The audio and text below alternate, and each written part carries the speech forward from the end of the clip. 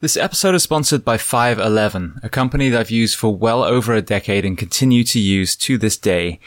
And 511 is offering you guys, the audience of the Behind the Shield podcast, a discount on every purchase you make with them. Before we get to that code, I want to highlight a couple of products that, again, I personally use today. One of the most impressive products they just released is their Rush Backpack 2.0. Now, for many of you, whether you're going to the fire station, the police station, whether you're traveling with your family, whether you're taking training courses, we have to fly, we have to drive, we have to take trains. And I have to say, I own multiple backpacks, many of 511's different ones, but as far as a day pack, this one was the most impressive. There are so many different compartments. The way it sits on your back is incredibly comfortable. If you are a concealed carry person, there's also a spot for a weapon. So they've thought of multiple things that a man or woman would have to do on a daily basis. That is in addition to all of the products that I talk about a lot. Their uniforms, fit for men or fit for women in the first responder professions. The footwear that they offer, whether it's the Norris sneaker or the Atlas system that is designed for foot health and therefore knees and back and hips and shoulders and neck. As a civilian, I live in a lot of their clothes as well. Their jeans stretch. You can actually squat down in them. We live in Florida here, so I wear a lot of their shorts, which again, very lightweight material. You can get it wet and it will dry almost immediately. And then moving to the fitness and tactical space, I used to have just a regular weight vest. Recently, I switched to a 511 vest and actually bought ballistic plates as well. My thinking was simply, if I'm going to have a vest, why not have one that protects me as well? And that TAC vest is trusted by law enforcement all around the country. So I mentioned they were going to offer you a discount code. So if you go to 511tactical.com and enter the code SHIELD15, SHIELD15, you will get 15% off, not just that one purchase, but every time you visit their store. And if you want to learn more about 511, their mission, their products, then listen to episode 338 of the Behind the Shield podcast with the CEO and founder, Francisco Morales. Welcome to episode 474 of Behind the Shield podcast. As always, my name's James Gearing, and this week it is my absolute honor to welcome on the show Steve Brown. Now, Steve was a member of the elite Pathfinders in the British Army and was deployed all over the world. So in this conversation, we discuss a host of topics from his challenging early life to his journey in and through the military, struggling with transitioning out, his own mental health journey, and so much more.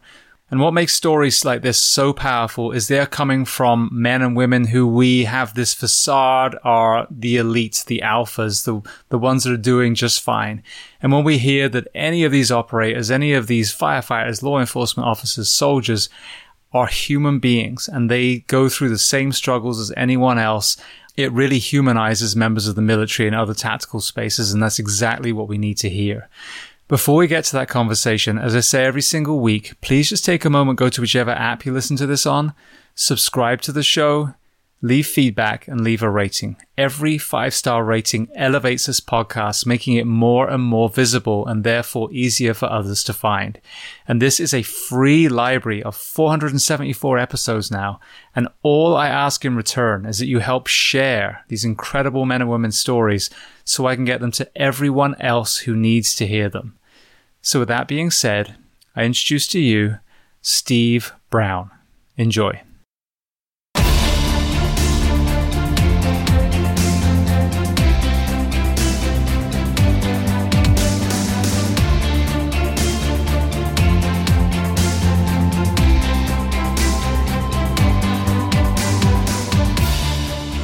Well, Steve, I want to say thank you so much for taking the time to come on the podcast today.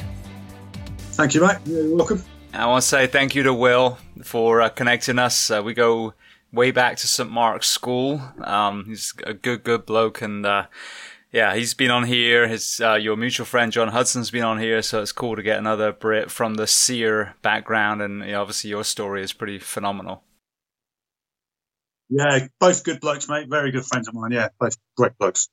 All right, so where on planet Earth are we finding you today? Today, well, I live in Wadebridge in Cornwall, in the southwest of England. Really beautiful part of the country, nice and quiet, keeps me out of trouble. But yeah, down in Cornwall, sunny Cornwall. Beautiful. So starting chronologically at the very beginning, you wrote a very a very, I would call it courageous book, because obviously it details some of your time in the military. It definitely doesn't put it in a way that's kind of, self-worship. It's very, very honest and very transparent, but, you're very honest about the mental health stuff too. And on this show, it's amazing how many people in uniform actually had a rough element to their childhood. They brought trauma into the job. So tell me where you were born, and then tell me about your family dynamic, what your parents did and how many siblings. Okay. I was born in Salisbury in Wiltshire. Never lived there though. I lived in the first 7 years in Andover, on a council estate, but probably like yourself, back then it didn't really mean a great deal that everyone lived on council estates really. But it probably was a fairly rough area. I know it is renowned as being rough these days. My mum brought us up, me and my brother. He's 2 years older than me. My dad and my mum split up when I was about 6 months old. So my mum brought me and my brother up, and we spent the first 7 years in Andover. Yeah, and then we moved on. When I was 7, we moved to Surrey, a place called Hazelmere in Surrey. And we lived there for a couple of years, and then we moved on again to a place called Aylesbury in Buckinghamshire. That's where I kind of spent the rest of my childhood, really, into adulthood. And then I joined the army from there. Right. So with the book itself, you talk about there's obviously a very powerful moment in your life where you almost this thing I talk about a lot, the inability to save, the inability to protect your mum. You were a young kid. You see her receiving domestic abuse from her then boyfriend. So kind of walk me through the dynamic and some of the negative influences as you were growing up from the men, the supposed father figures that you were around. Well, I don't think I really realised that I'd been affected by sort of, I suppose you'd call it domestic violence until I was an adult. I was probably well in my 20s. And I remember coming back to wherever I was living. I think my wife was there. I'd been out. I was really drunk, and I just got really upset, and I was crying, like sobbing, which I don't think I'd ever done before. But I was crying my eyes out, telling my wife about how I couldn't protect my mum, and I was really upset and all that, it was just really, really strange because it just came out of the blue, really. And then that's kind of my first recollection of realising that I was affected by it. But yeah, that's because when I was really young, I don't know how old exactly, probably 5 or something like that. My mum had a boyfriend who was a good guy, until he started taking some drugs. I don't know what they were. He took some drugs, and then he went off the rails. And he used to, we used to hear him slapping my mum around and stuff. And we were just too little. We'd try and stop him, but he just palm us off. Really, we were just little boys, and my mum didn't ever wanted us to get involved. She was always trying to protect us anyway. And she'd probably trying to keep the noise down while she's getting beaten up, to be fair. But yeah, we'd run in and try and stop him. And one of my earliest memories is seeing my brother getting thrown against the wall and hitting the wall upside down. But like I think I say it in the book, I don't actually know if that's a real memory or whether that's from a nightmare. But it's quite vivid, It's quite vivid. Yeah, another part of the book, and obviously we'll move on from here, but I think it's important that, we discuss these childhood elements because they do factor in so much to mental health as we start getting older. But there seems to be an element as well of you feeling like your actual dad wasn't there to protect you, wasn't there in that man role, that father role. So what about that part? Yeah. Again, that's something I've kind of learned as I thought about more as I've got older. I think psychotherapy kind of got me looking into my childhood. So I can kind of, I'll probably go a little bit tangent, but my psychotherapist that I saw for about 5 years through the military, she was really good, but I felt at one point she was dwelling too much on childhood, and I just wanted to move on from it. And I said to her, listen, I don't think I've had a bad childhood. I want to be straight up with you. I don't think we need to keep talking about it. I didn't have a rough childhood. My childhood was no worse than anybody else's. Can we move on? And she said something like, okay. And she said, so do you think it's normal, a normal childhood when there's a drug addict beating up the mother in the house? I said, no. She said, "Do you think it's normal that someone murders your dog, takes your dog out for a walk and then kills it?" I said, "No." And she says, "Do you think it's normal that you got chased by a man in a car who rammed your car while you were in it?" And I said, "No." And I was like, "Okay, yeah, I get your point." Okay, fair enough. And I thought, okay, let's just accept it. There were some bad times. Not my mum's fault, but yeah, there were some dodgy circumstances, and that's when I've kind of realised, really, during that therapy. But yeah, I wasn't resentful, but I just thought, as a father, I could never let my children. I mean, I'm obviously affected by that man's actions now, and I'm obviously look at me, over 30 years old. So I'm 46 years old, right? And it still bothers me now. I still get emotional thinking about that bloke and what he did to us. But I just, as a parent, and as I've got older, that just never happened to my children. Never. I'd do anything, and I don't care what the consequences are. There's nothing I wouldn't do. You can think the most disgusting, horrendous, violent thing that one man could do to another. I'd do that and a lot more if anyone ever threatened or hurt my children. And I approached my own dad about these things, and I was just trying to find out really, because I never lived with him. We've always got on well. We used to really get on at least. We don't talk anymore. But, I tried to just ask him and trying to find out why. Just during my therapy, and I was straight up with him and I said, "Listen, I'm going through some psychotherapy, and my psychologist is asking me some deep questions I don't have the answer to. Maybe you can help me out." And I asked him things like, "What happened to our dog?" But he just got really defensive, and then just ended up kind of shouting at me, really, and really, it was really strange. But then I realised, through the psychotherapy, I realised that, I needed a strong father figure.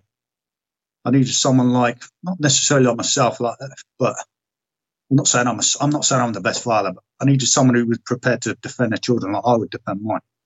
And as far as I'm aware, and as far as I can ascertain from conversations with him, he wasn't that man. Maybe he's not violent. Maybe I'd rather he just said, "You know what? I'm not a fighter.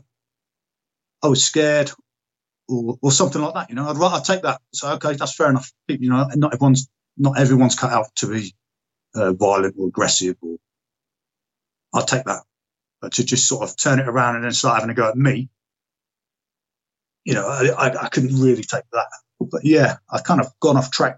Almost forgotten your original question, to be fair. But no, you answered it. You answered it.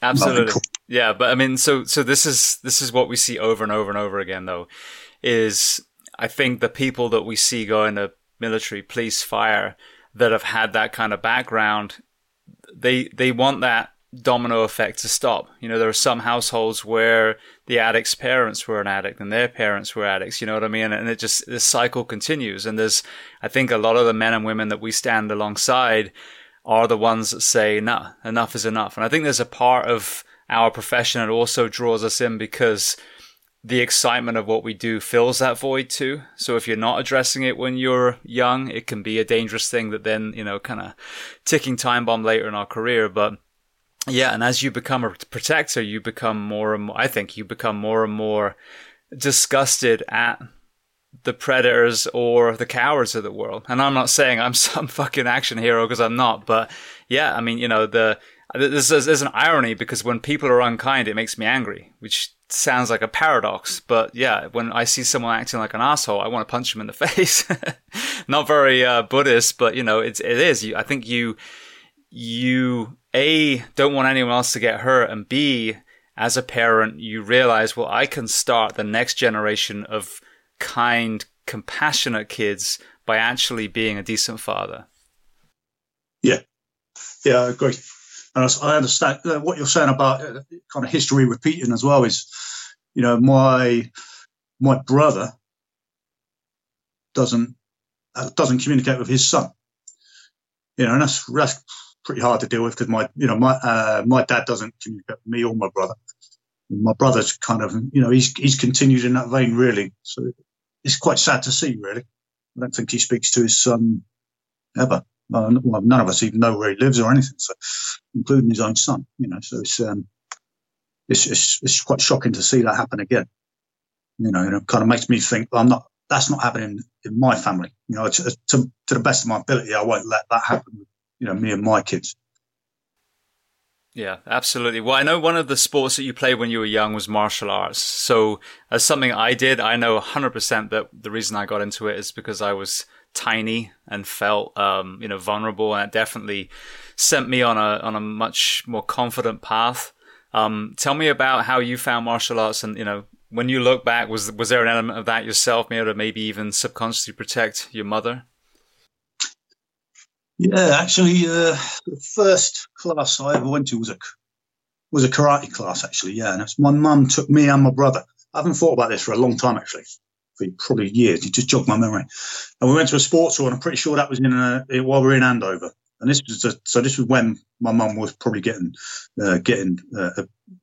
physically abused by this bloke. And we went to a couple of, I don't know how many, but I remember going to a couple of karate classes.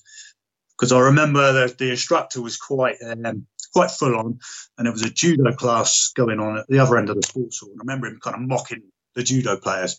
So, look at that, them idiots hugging each other or something. And he was quite anti-judo, very much about karate and how it was much better in his opinion. But I would have been about, I would have been younger than 7 because I left there by 7. And then I don't think that went on for too long. We probably couldn't afford it. To be fair, we were pretty poor when I was young. We were pretty poor. But then I started doing taekwondo when I moved to Aylesbury. I did that for a couple of years, and I really wish I'd kept that up actually, because what happened was I was doing knock and run on my headmaster's house one night, who lived not too far from me, and I knocked on his door. Ran away, jumped over the small wall at the front of his garden. But above the small wall was a horizontal branch. And I smacked my head on that as I jumped the wall. Went backwards, smashed the back of my head off the wall. And I was knocked out for a little bit. But anyway, that prevented me going training for a couple of weeks. And then I just never went again. That's something I always regretted. I always regret that. I don't know why. I just felt like I'd been out of it for probably a few weeks while I had the stitches healing and stuff. Concussion. And then I never went back. But then I did a couple of other martial arts. I had a friend who did kung fu and kickboxing. I've got a couple of friends who are really successful martial artists, actually, that I used to train with as a kid. I used to train with them. And then when I joined the army, I didn't do any martial arts for a long time. It just wasn't time, or it wasn't really going on anywhere in the military at the time. But I just did a bit of shadow boxing and bag work. But yeah, and then I got into mixed martial arts after I left the Pathfinder. So the Pathfinder was so busy, and my time there was just so crazy busy. I didn't have time to do anything. But when I got posted out, I went to the SEER school, the survival school. It was a lot calmer, and I found a mixed martial arts club in Gosport, South Coast Submissions, and that was a really, really good place to train. And I started doing MMA there, and that's where I got into grappling for the first time and submissions. And that's what I focus on now. Really, that's what I like. I enjoy the most anyway. Beautiful. Well, you mentioned the military. Obviously, that's a huge part of your career, path. So, when you were in school age, what were you dreaming of? Was it the military back then, or was it something else? Yeah, I didn't really know when I was at school. I mean, I always thought about the military. It was always something I thought about. I wasn't kind of army-barmy. My wife says, because my wife and I went to school together, she says to me now, like, everyone always knew you were going to join the army. I find that quite strange because I didn't, I don't remember knowing myself that I was going to join the army when I was that age. But, I was fairly level-headed up until the last sort of couple of years in school. But then I went off the rails, and I wasn't really thinking about anything. I was thinking about what I could steal, where I could break into in the evening and things like that. But no, as a young kid, I wasn't. I wasn't really thinking about any career. To be fair, I ended up leaving it when I left school. I ended up bricklaying labouring on a building site for nearly 2 years. Now, what made you kind of go towards the path of theft and breaking and entering?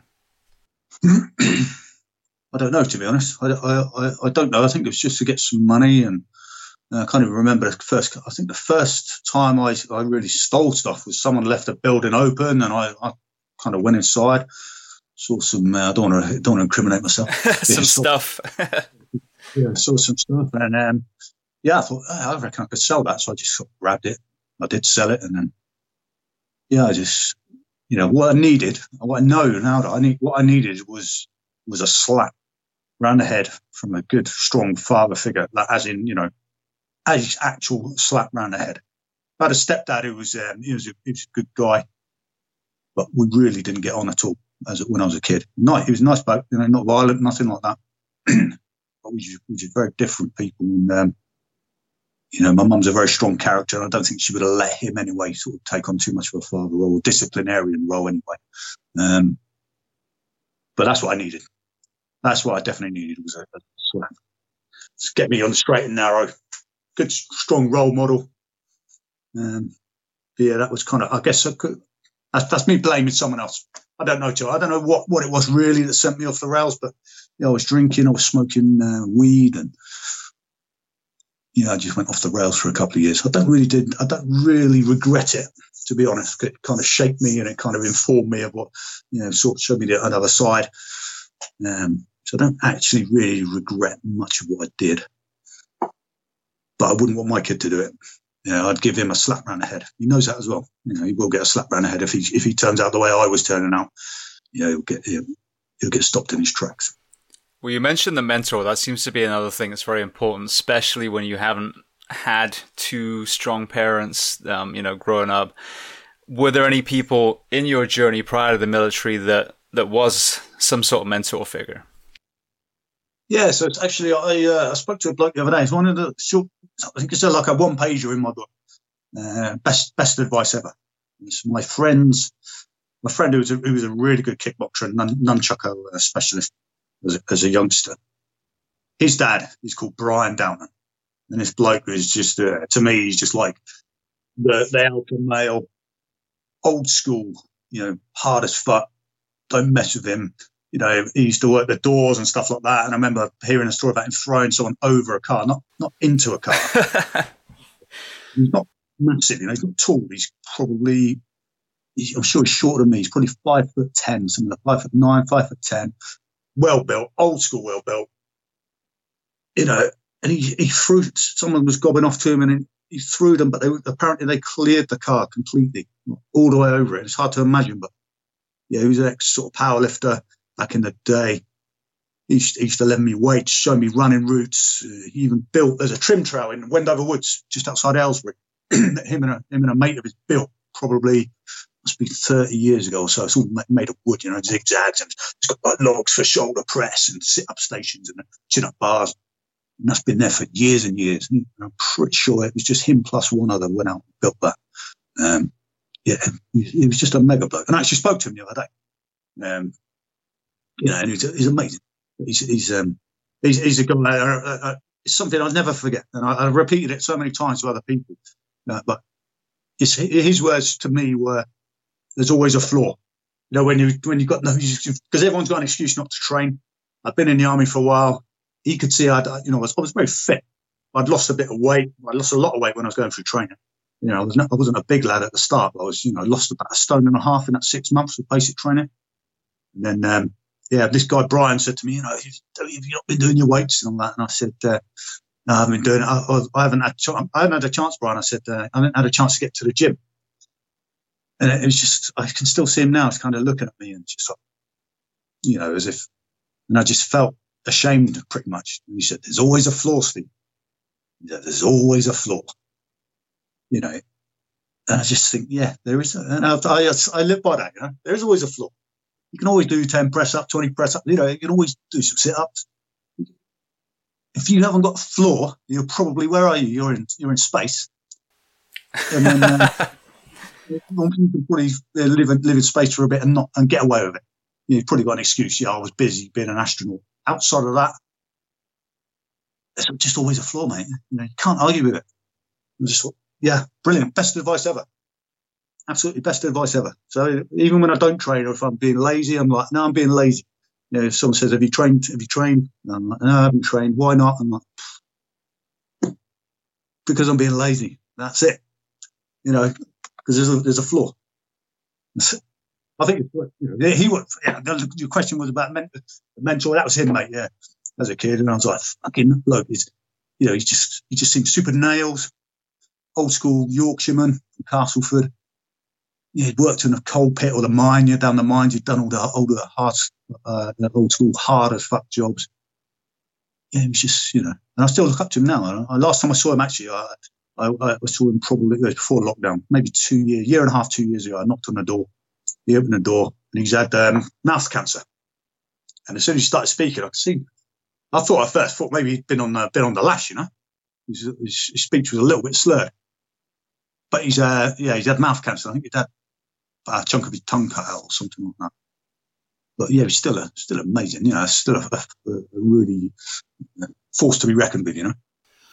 Beautiful. Well, and such an important story to hear. You know what I mean? Because we can't dictate if someone had a shitty childhood unless you're the parent.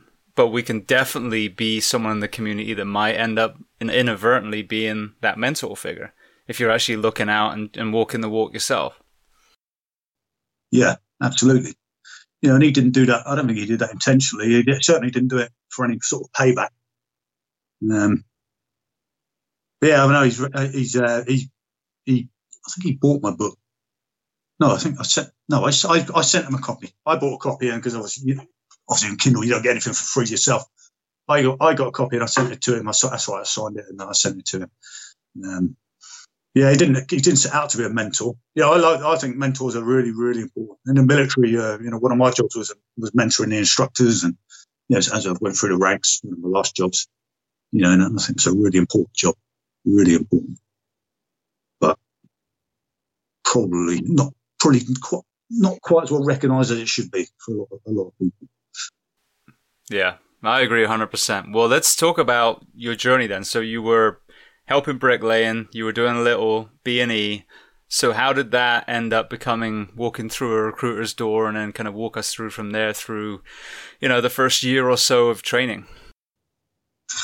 Yeah, so I actually wanted to join the army a bit earlier, but I was in trouble with the police. I got arrested. I got charged. I went to court. The judge was lenient with me because my lawyer or solicitor said, this guy, this lad wants to turn it around and join the army. And it was on my mind, but I definitely overplayed that one because I thought, the solicitor was like, this could go in your favour. I wasn't full on committed to joining the military at the time. It was just something I was considering. But the judge was like, look, I don't want to ruin a chance for a career for this bloke in the military, so I'm going to be lenient.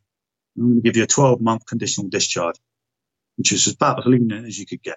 That also meant I couldn't join the army for another 12 months because I'd have a criminal record for 12 months.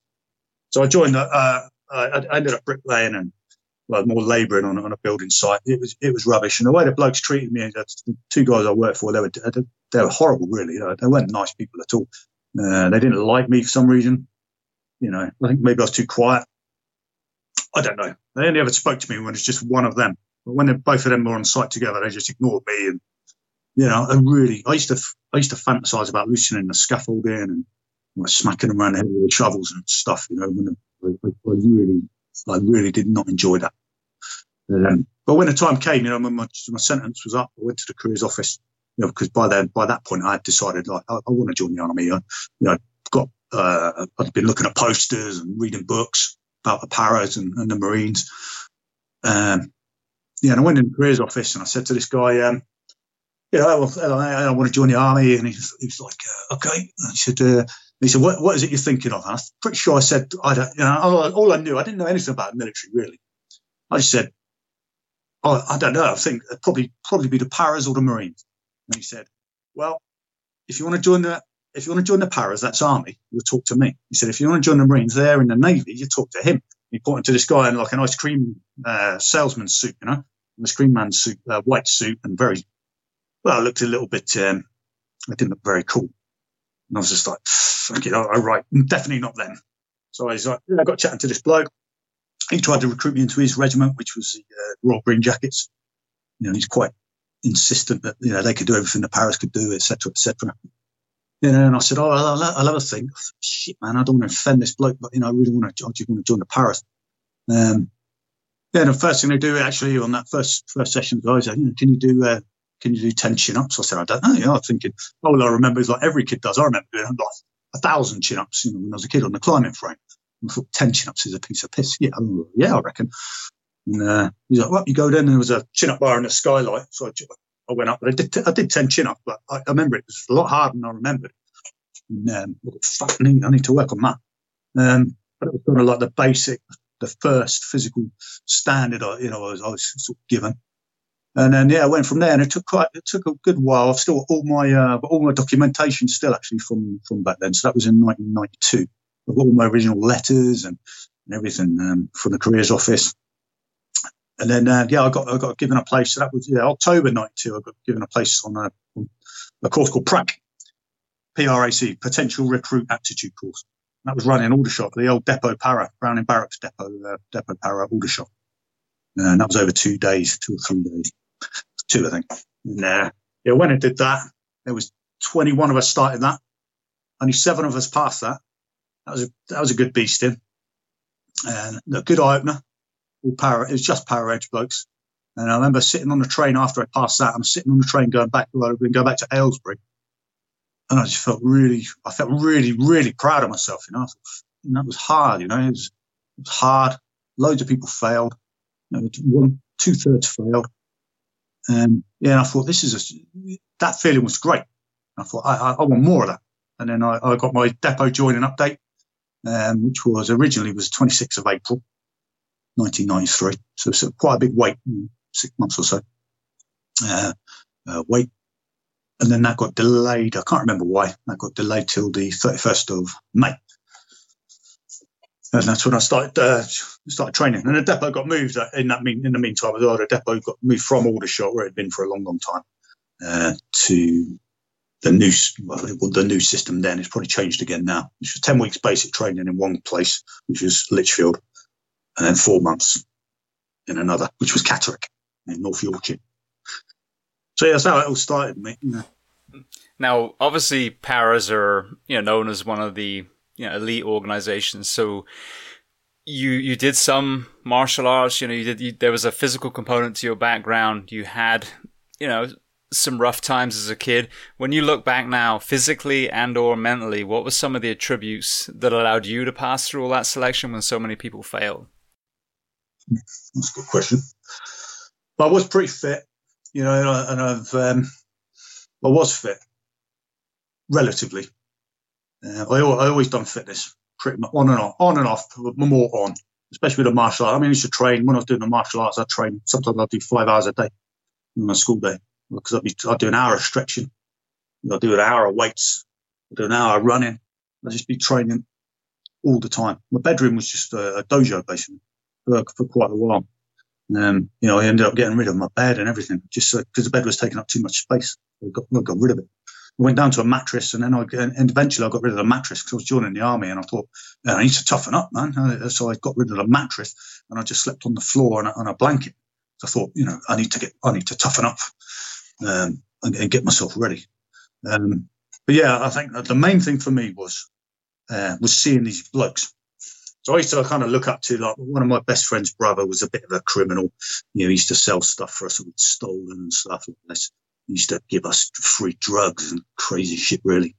And take us in these like illegal nightclubs and stuff, where all the gangsters, so-called, were. So all the people I looked up to were all petty criminals or local tough guys, fucking idiots, really. I joined the army, and these guys were like, I was like, what the actual fuck, man? I was like, these blokes are next level. Honestly, I was just absolutely awestruck, really, by the corporals, the parachute regiment corporals. I just couldn't believe it. I mean, we went for this run on that PRAC, that 2-day course. We went for this run, and this guy, I'm pretty sure his name was Corporal Mansfield, right? This was in 1992. I remember his name. He made such an impact on me. We did this run. We were in shorts and T-shirts. It was a mile out and a mile back. This bloke on the way back, he fucking came flying past me. He was in boots, denim trousers, as in the old green denim trousers, and a t-shirt. And he fucking sprinted past me, and he didn't look fit. He wasn't lean. He was like your normal bloke down the pub. He wasn't overweight, but he didn't look like an athlete. And this bloke fucking went flying past me. And I just thought, how the fuck is he doing that? And he didn't seem to be breathing. Just like, come on, keep up with me, or something like that as he went past. And I was just like, what? And everything these blokes did, I was just like, that's amazing. That's amazing. He's nailed. He's mad. It's just like, these blokes are awesome. And I think that's what it was, to be honest. I just wanted to be like them. And I realised that people I was looking up to up until that point, they were nobodies really. They were, I don't even know why I would have been looking up to them. Probably because they had a bit of cash. People said they were hard or something like that. But, actually, real hard people don't go around saying they're hard. They just are hard. And it was just a new level, mate. I think that's what it was, being around these, I'm thinking, I do this 2-day course and probably met 4 or 5 of these paratroopers. But I know out there's like another 2,000 of these people. 2,000 more of these lot. I'm like, I want to be one of them. I want to be in that gang. And I think that was really, really what it was. I wanted to be part of that. I've always been quite fit. So I've always been in the top, whatever platoon I've been in, I've always been one of the fit ones. I've never been the fittest or the strongest. But, it was what I want. I really wanted to be like those blokes. That was it really, mate. I think that's what helped me, what got me through it more than anything else. More than any sort of physical attribute. It was more sort of a want, a need. See, that's such a powerful perspective as well. Something I talk about a lot. I've got a friend here and I talk about what he's done. He's a local firefighter and he started a mentor program and it's free for any kid that shows up. You know what I mean? So it doesn't matter if you're rich, poor, black, white, gay, straight, whatever. As long as you can show up to this, central location, they'll give you the gear, they'll give you the training, and there's even like scholarships at Fire Academy and everything. And you saying that your role model before with the shitbags, and we all know exactly who you're talking about, we've all got them in our communities.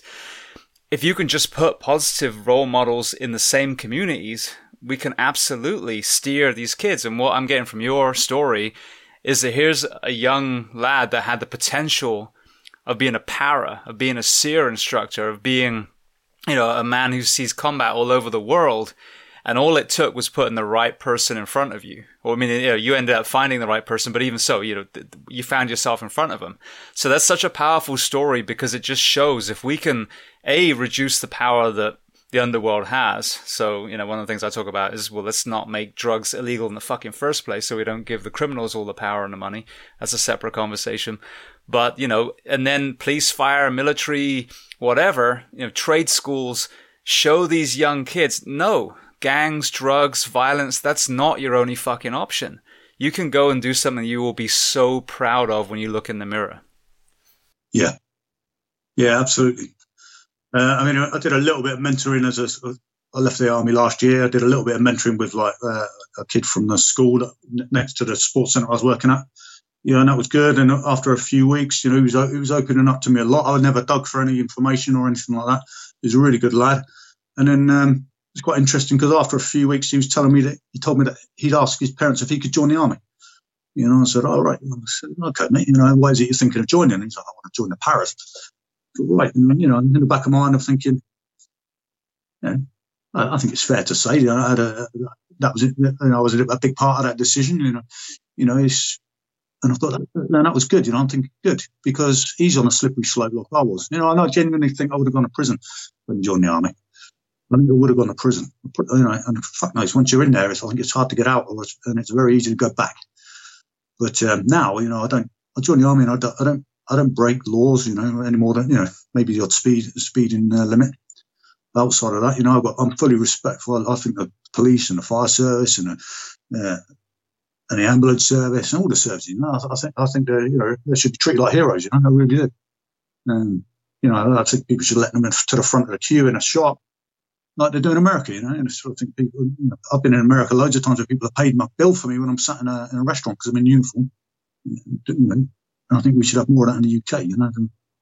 Kids should look up to these people more instead of just sort of making them the enemy all the time and, you know, always reporting negatively on them. You know, the kids need to understand who to respect and who to look to be the role model. Not some bellend who's fucking spitting every 2 seconds on the football pitch and shouting at the referee, effing and jeffing.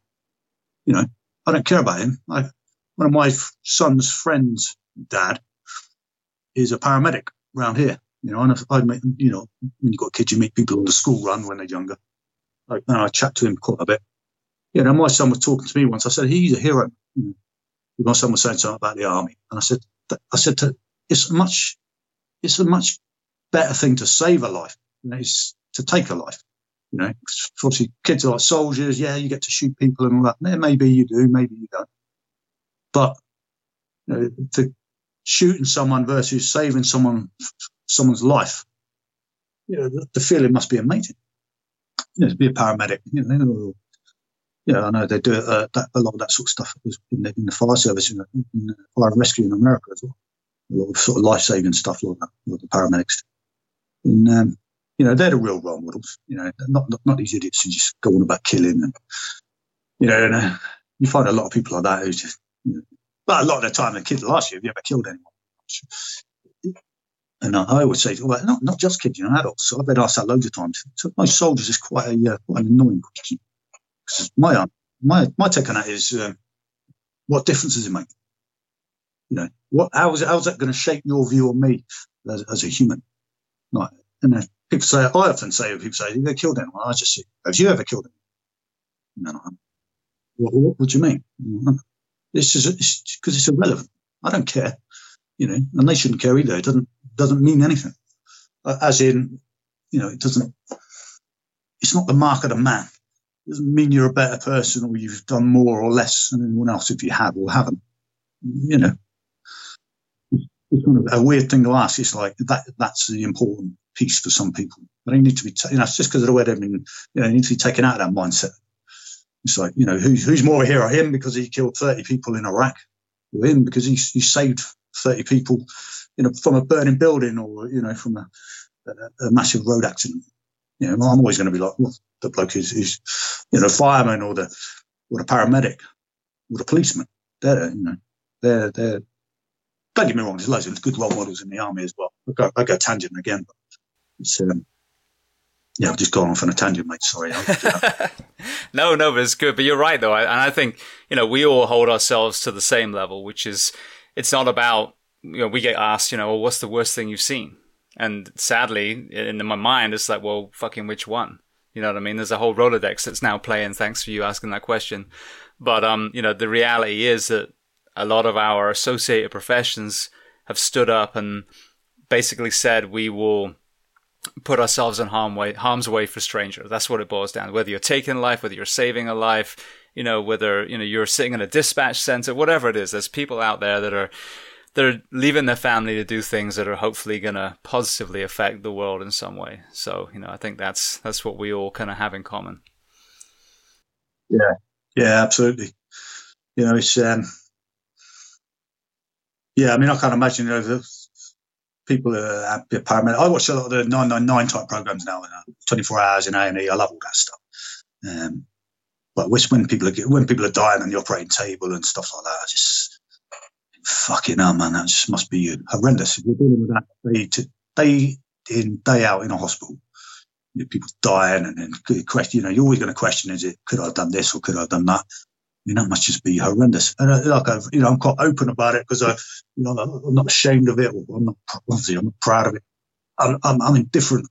I got diagnosed with PTSD. Initially, I was really dismissive, like bollocks. You know, I don't like labels. I'm bullshit. Back to that.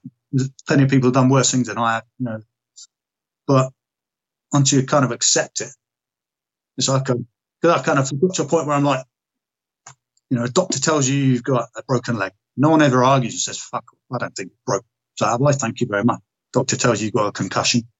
Okay, thanks, doc. Doctor tells you you've got PTSD. You know, fuck off.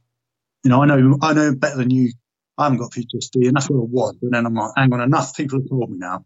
Let's move on and deal with it. And I think, well, if I've got it, then there must be so many people who've got it, just don't realise, because I've got loads of mates in the military who've said to me, oh yeah, it's just bollocks, PTSD, we're just doing our job, and I was disputing that, it's like, yeah, you're just doing your job, but, those thoughts that you're having, they're not normal. And it takes someone to point it out to you, someone who you trust. And I was lucky. Eventually I got round to 2 really good psychologists. I see a few psychologists and a few psychiatrists. There was a couple of really good psychologists who I really trusted, and then they can explain it to you that that's not normal. What you're thinking and what how you're reacting, that's not normal, mate. And I have to sit back and think and go, no, okay, fair enough. I think you might be right there. And then you can start addressing it. These people who dealing with like kids in fires and shit like that, mate. I mean, I've not had to deal with that. Thank fuck. I'd be much worse. I don't know how well I'd cope with that. As I say in my book, people say, oh, you've had it worse than me. I couldn't do what you've done. And it's just like, I don't know what you've seen. You don't know what I've seen. You've been a firefighter. It's like, you've probably seen some things that would give me fucking nightmares, mate. If I'm honest, and I probably wouldn't be. Maybe I wouldn't be able to sleep. I'm lucky, even though one of the main symptoms of PTSD is not being able to sleep. I can sleep. I can sleep on a chicken's lip. I can sleep anywhere. But something like that, which in a kid, in a fire or something like that, I don't know how I'll cope with that. I think it's all very, very relative to the individual. So, something I might find traumatic, you might think is, walking apart, doesn't bother you at all, and vice versa. I think it's really bad that people kind of have to compare all the time. It's like, look, sometimes you just got to fucking accept that you've got a problem. And that's a big day when you do that. I mean, that's a big day. The day you admit that, it's a very emotional. At that point in time, is very emotional. But it helps you. Then from that point onwards, you can move forward. At least not backwards. Yeah. Well, I think, and the common thing again, whether it's what you did, what I did, is it's not normal to see what we see. That's the reality. You know what I mean? Whether you're having to take a life, whether you're seeing one of your friends kill, whether, you watch an IED go off in front of you, whether it's the trauma left behind by one of the countries you're in on their own people, whether it's the shit that we see in the wrecks and the fires and the school shootings and all these things. No human's supposed to see that. So you're absolutely right. That kind of mindset is, well, I'm fine. I could see more. No, you think you are now. Maybe you are because, you're 22 years old and right now you haven't had a lot, you haven't seen a lot yet. So it hasn't caught up with you, but it's not normal to see mutilation. It's not normal to watch one of your friends killed, so if you think that's not going to affect you, it's like being stabbed and thinking you're not going to bleed. Like, you're fucking going to bleed, whether you like it or not. These all take a toll. So if you're not addressing it, if you're not getting those wounds stitched, then eventually you're going to be like a freaking colander walking around and, and then it's, now you're facing a much bigger, issue. So absolutely understanding that not only what we see, but like you said, the sleep deprivation in our profession is horrendous. And that's another huge contributor that amplifies the mental health effects or mental ill health effects. So yeah, I mean, I agree. Comparing trauma is ridiculous. There are things that are going to chip away at your psyche and they're going to look different. But if they're chipping away, they're chipping away. There's nothing you can do about it. Yeah. In traffic, I've written so much stuff down lately. I don't think it's in a book that you've got. I've definitely written it down. But I was sat in traffic in Exeter. We were running a course, urban evasion course there a few years ago. And I sat with a guy called Marty. He'd been in the army longer than I had. He'd been in about 27, 28 years at that point. I'd been in like 23 or something. And I was talking to him anyway. And he was saying, "Oh, is that right? Oh, you go to the DCMH, the Department of Clinical Mental Health. And you see a therapist and all that, don't you?" I said, "Yeah, that's right, mate." And he said, "What is it?" And I said, "Well, they tell me I've got PTSD and I'm on medication and stuff for it." And he's like, he was like, well, why is that? Why do they come to that conclusion? Everyone seems to have it these days. He was basically quite dismissive, like I had been previously. And I was like, okay. I said, I think we've all fucking got it to a degree, mate. I think, loads of blokes have got it. They just don't realise they've got it. And he said, oh, well, I don't. Oh, okay. And then just at that time, there was someone walking. Actually, we're in Exeter. So there's people walking down the street. We were parked at a set of lights waiting to move. And there's some guy.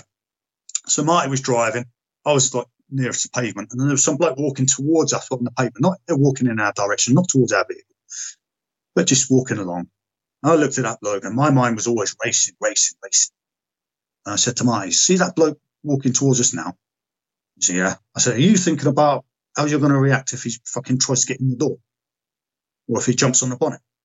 He says, yeah. I said, so am I. I said, have you thought about what you're going to do to him if he fucking runs around and tries to get you out the car? He's like, yeah. I said, so have I. I said, see that bloke in front of us in that car? You could just see the back of the head of the bloke in front of us. Also waiting at the lights. I said, see that bloke in front of us? Yeah. Do you think he's thinking that? I said, do you think that he's thinking about how he's going to smash that bloke's fucking head in if he pulls a knife out on him? I said, well, do you think he's just sitting there listening to the radio, enjoying the music, and hasn't even noticed that bloke? And he was like, oh, right. I said, it's not fucking normal, mate. The way we're thinking isn't normal. I said, because we're always together, it's like-minded people. You don't realise it's not normal because all the blokes are fucking slightly crackers, They've all got, well, not all of them, a lot of them, especially when you're with your own peer group, or your own age group, that have been on similar tours, etc. And and I said to him, it's not fucking normal, mate. It's not normal. But I'd have kind of been awoken to it by then, and he hadn't. I don't know where he sits with it now, but I'd been kind of educated on it. It was like, but that's what my brain used to be like, especially before medication. It was non-stop. It was all day. It was all day, every day. Whenever I'm out, I'm just thinking, kill. This bloke's going to attack me. What if he attacks me? What if he attacks me? What if they do this? What if a bomb goes off? What if someone starts screaming? What if someone spits on my kid? What if someone tells my missus to fuck off? What if they shoulder barge me? What am I going to do? And it's every single, people can't imagine it. I don't think we don't think like that. It's probably really hard to imagine because it's constant. I don't know about if it's like hypervigilance is the name you give to it. And it's like, I was always thinking, someone attacks me or my kids now. And it's like, everyone is a credible threat. So I see a kid, I'm not interested. I see a woman, the average woman without being sexist, not interested. Not a threat to me, not a threat to me. Anyone who's a possible threat, I'd just be thinking about how I'm going to defend myself and my family and how far I'm prepared to go. And it always ends up is, am I prepared to kill them? Because once I start attacking them, how far are they prepared to go? If they've got a knife, I'm going to fucking take that knife off them and I'm going to stick it in their throat because they were trying to stab me. So then I think, well, that's now me. Now I've killed them. But actually, the catalyst might have just been that they bumped into my kid on a bridge, on a narrow bridge. And I said, oh, he's fucking, hey, say excuse me or something. And they're going, what are you going to do about it? And then it just escalates. But imagine that going on. Honestly, mate, I didn't realise at the time until I started taking medication. It's so draining. It's so psychologically exhausting. It's like thinking about being killed or killing other people all day, every day. And I don't say it to make it sound like, I don't think it's big and clever at all. I don't think it's funny. I just think it's people don't, it's just hard to understand it. It's crazy. It's crazy. I don't do that now. I have my moments, but that's why I won't come off medication. I dread to come off medication. We see, and it's interesting because from my profession, we have the same thing, but a slightly different lens where it's more like, all right, you're in a building, where are the fire exits? What's the roof made of? Are there sprinklers? And I got caught in my son's school during what they call a code red, where they thought there actually was a shooter. And I'm thinking about ripping the guillotine handle off so I can use it as a machete. It's just, but there's a middle ground that's good. Like, as you can be a complete sheep and just be executed in the middle of the street because you didn't realize something was coming around. But, I don't think people understand when you're surrounded by that, that's your profession. Now, you guys obviously people are actively trying to kill you. in us, it's more like inadvertent, whether it's, God forbid, a shooting, or whether it's more like a fire or getting nailed by a semi on the side of the road while we're working a wreck. I mean, there's a lot more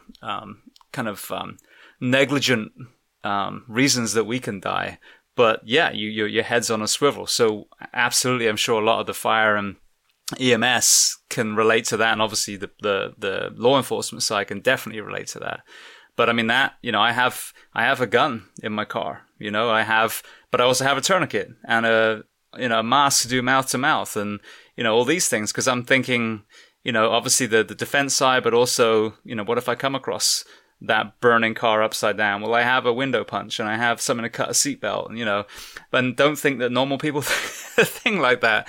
And it's good. You're a sheepdog, as they like to say, but at the same time, that can definitely become too much. And it's like really understanding, like, you don't have to be completely clueless, but yeah, if you're constantly thinking you can't switch that off and you want to sit with your back to the wall in every restaurant, every cafe that you go to, that's definitely a red flag too.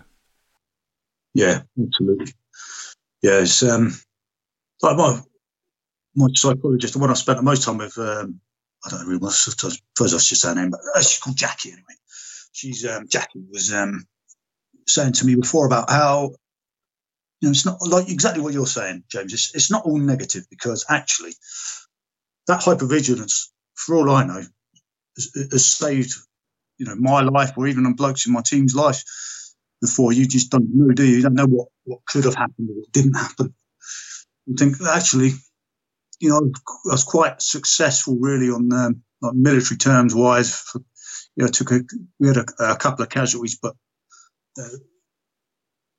it could have been a lot worse, and maybe it would have been worse if people weren't so hypervigilant. You're always looking for trouble. And she explained to me about how, when you're scanning, like the normal human being is kind of constantly scanning and assessing, so safe, dangerous, life-threatening. She's like, safe, dangerous, life-threatening. She's saying this process is normal, and that's how we go around our life. It's like, sort of a basic survival kind of mechanism in our brain. But she says, she was saying that my problem was I don't even register or acknowledge the safe. You're not. All you see is danger, life-threatening, life-threatening, dangerous. And it's like, it made sense to me the way she explained it. And then, and since then, I've kind of think, like, I've loads of times I've just bumped into people, like, but they're right in my face. People I know. And they're like, didn't you see me? And I'm like, sorry, mate, I was daydreaming or whatever. But I think maybe I just didn't register them because, they didn't register as a threat. Just too busy looking for threats, and then they're just in the periphery. Just too busy looking for, bad people and friends and good things just don't really register. But maybe not. I don't know. It definitely makes sense when you're hyper vigilant. That's definitely what's going on. It's threat. Everything's a threat. I think the first time I realised that the first medication I ever got put on was called sertraline, and I had a friend who was taking it, and he said it was really good. And I said, how does it feel? And he said, well, to be honest, mate, you don't really feel anything. You just kind of realise that you're not feeling something. Okay.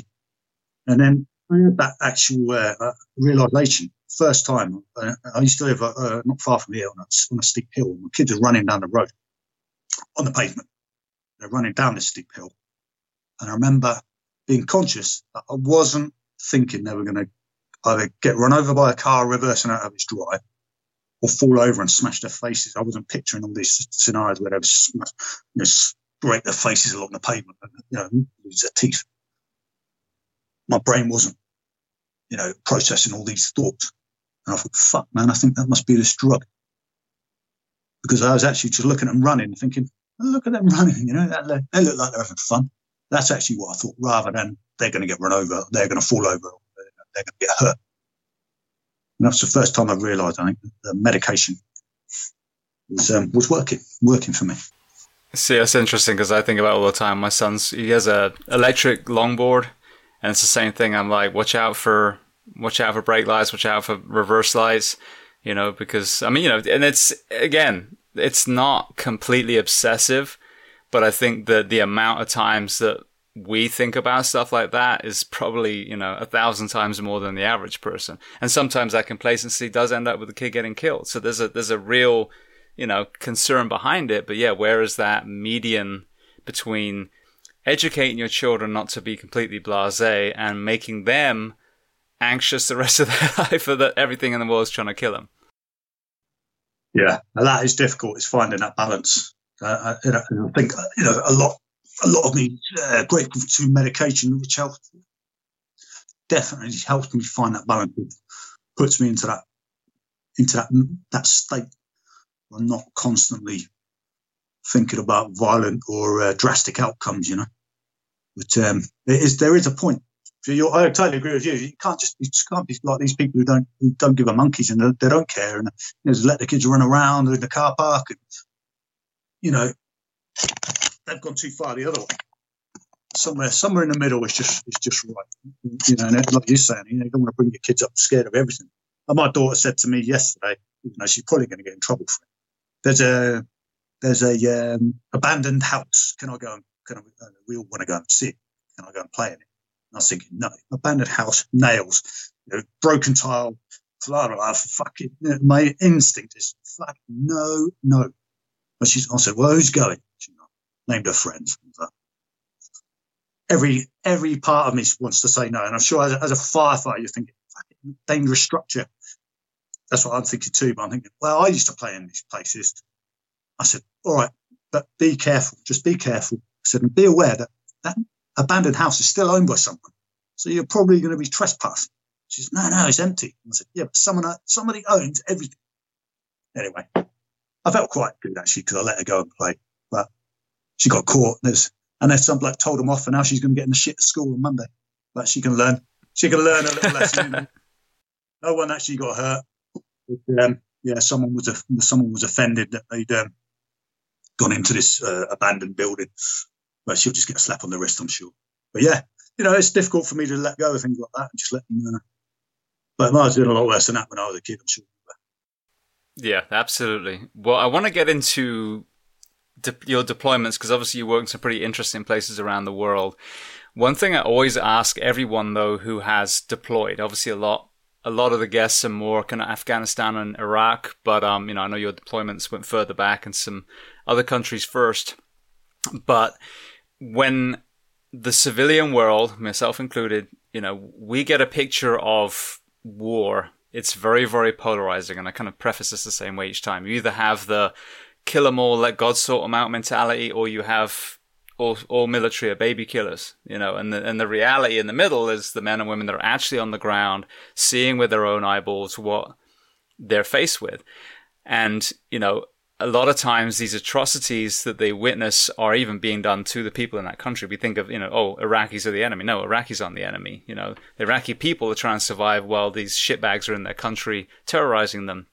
So from this, innocent teen that enters the military, was there like a first aha moment where you were deployed in whatever, wherever you first saw this, where you realized regardless of politics that send us to some of these places, there are horrible human beings in these countries that need to be dealt with? Yeah. Oh, yeah, loads, mate. To be fair, I'd say that about pretty much everywhere I've been. There's some fucking nasty people out there. Horrendous people. And I think they kind of, I don't want to put labels on people, but people who are kind of see things through rose-tinted glasses, they really got to wake up. There's some really bad places out there that you definitely don't want your kids to go to or anyone you care about to go to. And then whether it's a cultural thing or a specific area in a country, there's some fucking bad places. I mean, terrible places. I mean, America's got this own. Obviously, Britain's got some bad places. America's got some bad places. But at least kind of the culture accepts what's going on there is bad. And everyone knows that. Don't go there, mate. It's fucking, that's a rough place. That's a shithole. Don't go there. I think some countries are like that in the majority of the country. And it's like, that's my opinion. But yeah, I mean, the first tour I went on was Northern Ireland. I mean, Northern Ireland's a part of the United Kingdom, and it's a crazy place.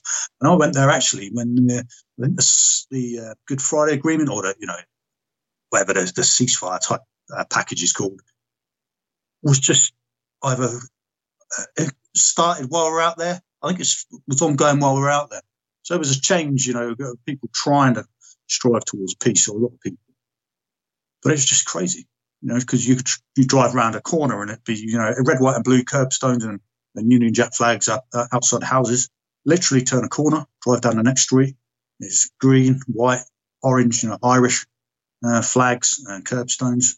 And people I remember someone just throwing a bike at us once, just jumped out in front of our Land Rover, a snatch vehicle, which hideous armoured Land Rover, and just ran out in the road and just threw his bike at us, and just bounced off the windscreen. And just thinking, people fucking hate us, they really, really hate you, and you're constantly aware that the road you're driving down, someone got shot there before, or someone got blown up there before. Every lamppost could have explosives in it. Every bike could have explosives in it. It's just crazy. It's partly because it's part of the United Kingdom, and I think it's in it's in that book you read, where that little kid just came up to me and threw a bottle at me. The kid was tiny. I'm just patrolling through a place called the Ardoyne, just a rough area in West Belfast, and this kid just kind of we're on our way back into camp. It's just getting dark. This little kid comes walking towards me, tiny. I think they were like half naked, carrying a bottle in our hand. The bottle was half the size of them. He's walking up to me, tiny little kid. I looked at him, and there's a couple of adults going, geeing him up. I looked at him, you fucking pricks. You can all see what's going to happen. And this kid ran up to me, walked up to me, stood right in front of me, and this officer who I think I was out with 3 paramortars actually at the time, because I used to go out there, because I was in a signals platoon. I used to go out and just take someone else's place in a patrol. And this officer said to me, don't hit him, Brown, don't hit him. I'm flapping, I was going to hit this kid. This kid was probably 4 years old, something like that. I was like, what the fuck is he talking about? I just looked at this kid, I looked down at him and just I knew what I was going to do. He just threw his bottle at me. It was an empty bottle. And it just hit me, bounced on my leg, just gently, because he had no fucking, tiny. And then it smashed on the floor at my feet. I was just I looked at these blokes and they're kind of, Brit bastard, and whatever they were saying. I was just, they're fucking knobs, Just walked off. I just thought that kid ain't got a fucking chance. The same, everywhere you go, them areas, all the dogs are barking at you. And they're like, because they've trained the dog to have a go at you. And they just hate you, but for no real reason. There's no real reason behind it. As a soldier, you're just going there, and like you alluded to in your question, it's like, you're just going where you're told, you're just doing your job. I've got no personal problem with any of these people. I don't hate that bloke or this person. It's just, if we knew each other, if we met each other, we'd probably get on really well. It's so weird. It happens in all conflicts. People, you could be your best mate in a separate circumstance, but in that moment in time, you're trying to kill each other. We want to kill each other. Northern Ireland was, it wasn't. There's been some really rough tours before the tour I went on. That was I can't actually remember, 97, 98, something like that. But then after that, it was totally different. The next tour I did after that was Sierra Leone, and that was, you spoke to Ishmael, did you say? Yeah, Ishmael Bey. So, that's some crazy shit going on there. Absolute savagery. Beyond most people's comprehension, really, what they were doing to each other out there. And with the kids, you say they're just chopping off arms, chopping off legs, cutting open women, pregnant women, and taking a bet on whether it's a boy or a girl inside, and just pulling out the fetus and discarding it. It's just so much madness. We were told there was we got told different numbers. It was between 600 and 2,000 rebels advancing towards this town, and we were to hold it for as long as possible. But then when you get overrun, if there's any vehicles left, one vehicle there. If there's vehicles left, we get on a vehicle and we drive this way. If not, we'll just head through the jungle and we'll keep going. And it's like, what? We didn't even have a map. We didn't even have maps. I was like, what the fuck? And I was quite new in the Pathfinders at the time. Everything had happened so fast. There wasn't time for maps. Someone went and got found a photocopier because we were at an airport in Freetown, and photocopied some maps. And basically, we had a cardinal bearing. I don't remember. It was head southwest through the jungle till we hit. I can't remember the feature. But that was pretty crazy, you know. And they were like, oh yeah, these are all off their head on drugs, and their tactic is to surround their target, which would be the village we were in, and attack from all directions. Fucking hell. You know, it's like the way it was briefed to us is like, they are coming, you know, hold it for as long as you can. When you get overrun, withdraw. No one gets left behind, whether they're dead or alive. It was a terrible set of orders, really. I mean, I think he actually got relieved in place while we were out there. But yeah, I mean, and eventually there was an attack. You know, there's books written about that specific event anyway. But that was quite an eye opener. Again, you know, it's one of the places we were right in the middle of a village, and there's no way of differentiating. That's the problem in a lot of modern day conflicts. You don't know who hates you and who likes you. You don't know who's going to try and kill you, if you're asleep. You just don't know. It's just surrounded by people, and there's people coming in like minibuses with, you know, there'd be like a minibus with 50 people on it. I'm not even exaggerating. They'd be crammed inside, and they'd be all on the roof. Sometimes we'd have to get them off to check and make sure there's no weapons and stuff, and we'd just go, fucking hell. It was like the Anthill Mob. It's like one of them pro TV shows where there's actually people getting in one side. You can't see it because the camera blocked that side of the car off, but there's just more people getting in as other people get out. It's just like, where are they all coming from? There was like 50 odd people in a minibus.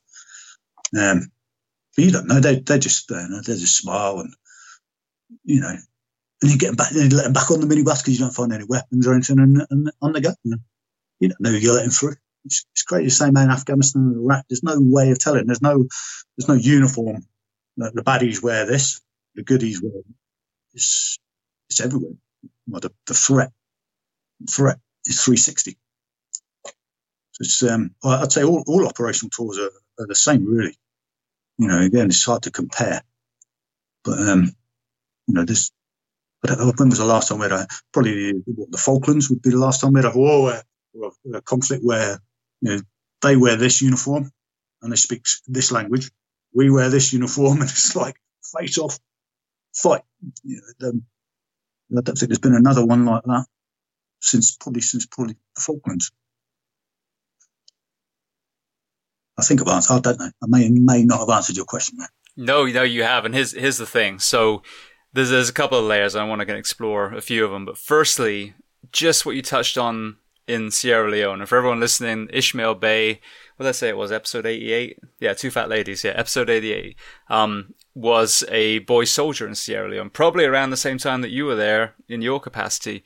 So hearing that story of him being a, you know, happy young boy, and then there's this horrendous kind of pseudo civil war, and his parents are killed, and he's forced to be a boy soldier, otherwise he's executed. It's not much of a choice, you know. And you have that, and then obviously the Northern Ireland side too. So you take Ireland. I never understood this, how we're on these two rocks in the middle of the Atlantic, and you know, we inhabit, our three countries inhabit the triangle, and there's another little circle next to us. So we're basically the same country. You can call it what you want, you know, Europistan or whatever fucking name you want, but basically our four countries are the same people. And so when, you know, I grew up, you know, in the 70s and 80s as a young kid, watching the news and watching all the bombs going off and the sectarian violence, and it never made sense to me that we weren't all one. And I totally understand the, you know, wanting to be independent versus want to be part of the UK, and I get both arguments, but you know, the reality is now, this is 2021, you know, we're a cluster of four countries that are made up of the same people. You know, we really are. So when you look back now, you've got Sierra Leone, you've got Northern Ireland, you've got Afghanistan, you've got all these places that you've been to. Are there any common denominators at the root of these issues? Because just to preface that, when I reverse engineer a lot of the problems in the world, it comes down to power and greed. It's not actually truly a religious war or, you know, freedom or any of this stuff. It's the people pulling the puppet strings are ultimately benefiting greatly, while the people on the streets of Belfast or South Central LA or wherever it is that are actually bleeding and dying aren't the ones that are gaining from this. So when, with all these conflicts, what did you see as the absolute root cause of a lot of this violence? I don't know really, mate. I think as a soldier on the ground, I think that you kind of see that stuff as above your pay grade. That's for the generals or whatever to work out. I think it's just too complicated. And I think as a soldier as well, if you look into it too much, there's probably a risk that you won't believe in what you're doing. And you can't afford that. You can't. There's always two sides to every argument, isn't there? There's always going to be. Well, you get your orders and you get your briefings as a soldier. Obviously, they're biased. Obviously, they have to be. And if they're from our perspective or the perspective that our government wants you to see it from and engage from. But, obviously, I'm not stupid enough not to look into it a little bit. But to me, a lot of it just seems like personalities. A person. Like, I was thinking the other day, I wonder whether. Well, I don't think World War II would happen if Hitler wasn't. Maybe, I'm not a historian by any stretch. I'm terrible for reading. But that one person made such a massive difference. So it seemed to me. You think, well, what is it about that person? They're just fucking nuts, probably.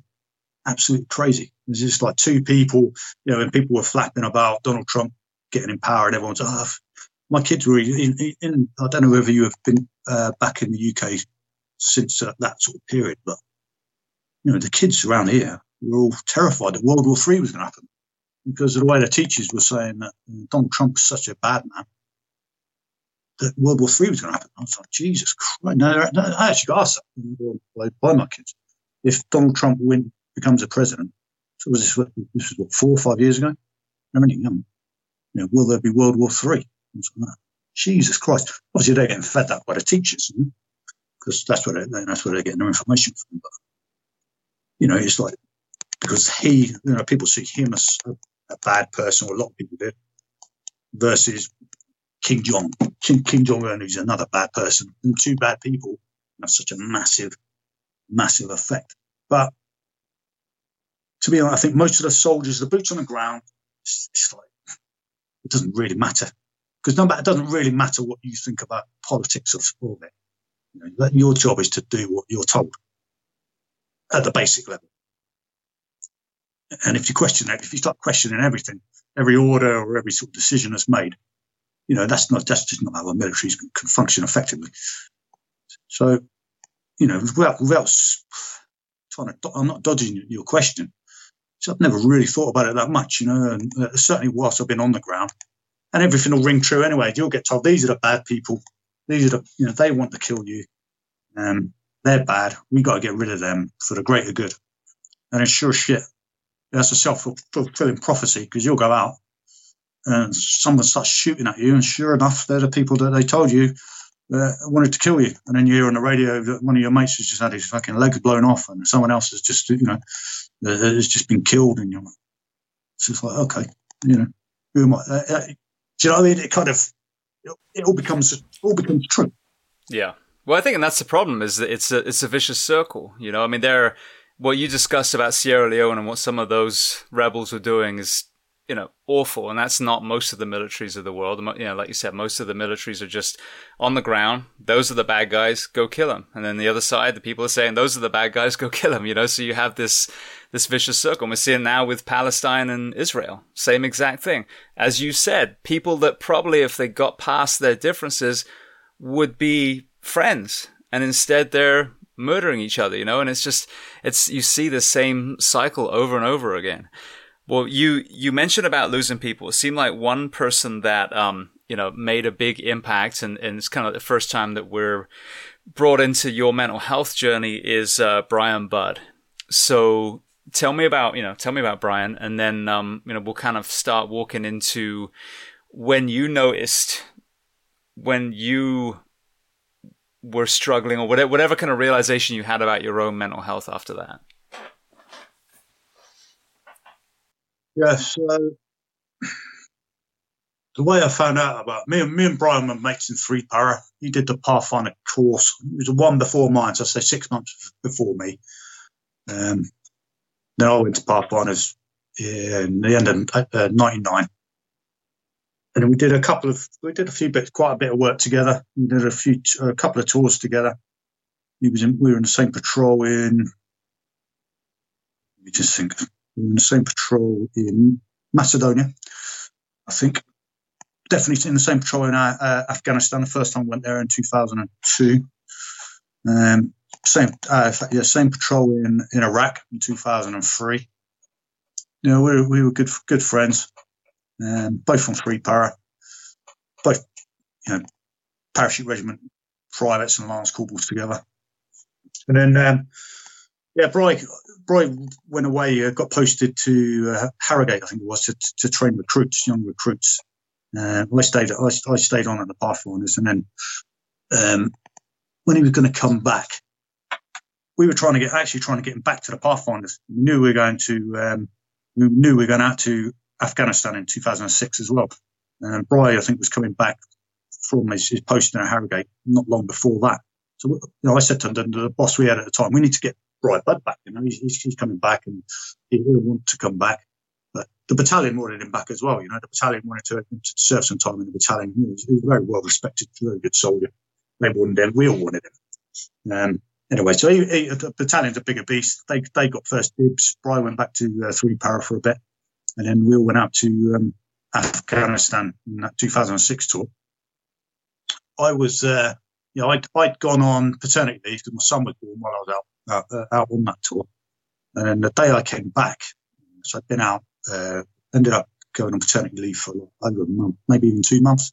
I've actually finished my tandem master's course as well during that paternity leave out in the States. And then, I got back and I went to Camp Bastion. And then I was in this tent. And a guy I knew from Three Para, from an old friend, I can't remember any of these people. I just remember it's old mates of mine came sort of saw me and said, "Oh, have you heard what's going on? There's a bloke MIA in Sangin." I was like, "Oh fuck, no, I didn't know about that." I mean, I was just sort of waiting to get picked up with my own blokes who were going to be passing through. And I was like, "No, I didn't know." And then I heard that from a couple of people. And then a bit later on, someone came. Not long later, someone came along and said, "Oh, Steve, have you heard about a bloke who's MIA? Have you heard who it is?" "No, mate." And he said, "It's Bry Budd." And I was like, "Oh, fuck." They're missing in action, obviously. You understand that? I was like, "Oh, fuck." And the Bry was a good bloke, really good, very, very capable soldier. I thought, hopefully he'll be all right. But then I had that a couple of times, and then someone came through and said, "Oh, Steve, have you heard about what's happened to Bry?" And I was like, fuck. You can just tell, when someone's going to deliver some bad news. And I said, "No, don't tell me." And he said, they found him, mate. He's dead. And I was like, fuck. And so, mate, it fucking breaks me. I fucking hate talking. Well, I don't hate talking about it. I just find it really fucking upsetting. And and I was like, "Oh, for fuck's sake." And then, over a period of probably half an hour or so, a couple more people came. "Steve, have you heard?" And I was like, "Yeah, I've heard." But, I wasn't emotional at all. I was just like, "Yeah," because I was thinking they're fucking telling me, they're as upset as I am about it. And and he obviously they sent out a big mission to go and recover him, but they got to him and he'd been killed. But it's probably quite a while afterwards, really, I realised how upset that made me. It still does, obviously. But that was a bad day. But again, it's like I wasn't there. I wasn't there when he got killed. I wasn't there when the blokes went and recovered his body. I'd be a fucking mess, I think, if I was.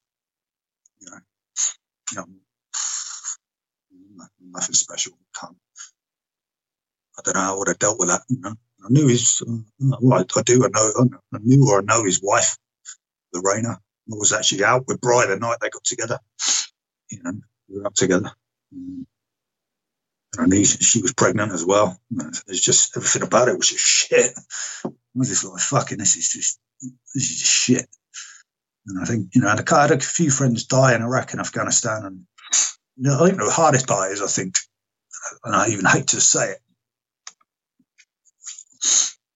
is, I think ultimately, they died for nothing. As much as we can say, we don't want to say that. We want to, sort of give them the glory they deserve. But, it's not a place like Sangin. What goes on there now? It's just, is it a better place? I doubt it. And other friends of mine who've been killed in, Iraq and Afghanistan. As soon as you leave, them places just get taken over again by the same people who were there. When you got there, they might be calling themselves something else by then, or they might be wearing some different clothes, or might be loyal to a new leader. But they're the same people, and they're doing the same bad stuff they were doing before you got there. And you think, what's been achieved? I'm quite cynical about stuff like that. I think not a great deal, if I'm honest. And that's the bad part. I think so. Someone like Bry and another bloke who's a really good friend of mine, John Hollingsworth. We went to special forces and got killed on a mission with them. Their kids are so young. They either didn't meet them or they've got no memory of them. No kids. And I think, I've learned that I needed a father figure, and he might not have been the best, but at least he was alive. These kids just got, stories or medals, or it's just terrible for them kids. As you can see, I find it really, really sad. Well, I think it's important, though, mate, that people hear that side of the story too. You know what I mean? Because again, back at home, there's that pomp and circumstance. Like, where we drape our fallen men and women with flags, and we call them heroes, and they'll be on the news, and there'll be a moment of silence, and that's it. But that's whether it's a soldier killed on the battlefield, whether it's a firefighter that died of cancer because of their job, or a police officer that was run over on the side of the road. You know what I mean? It's the same thing. Like a moment. It's like clapping for the fucking NHS during COVID. It's symbolism. It's not fixing anything. You know what I mean? So there of course are times where violence is needed. And I've had some really interesting conversations with some of the Green Beret community recently. And they talk about the same thing. Like, we've lost so many people to IEDs.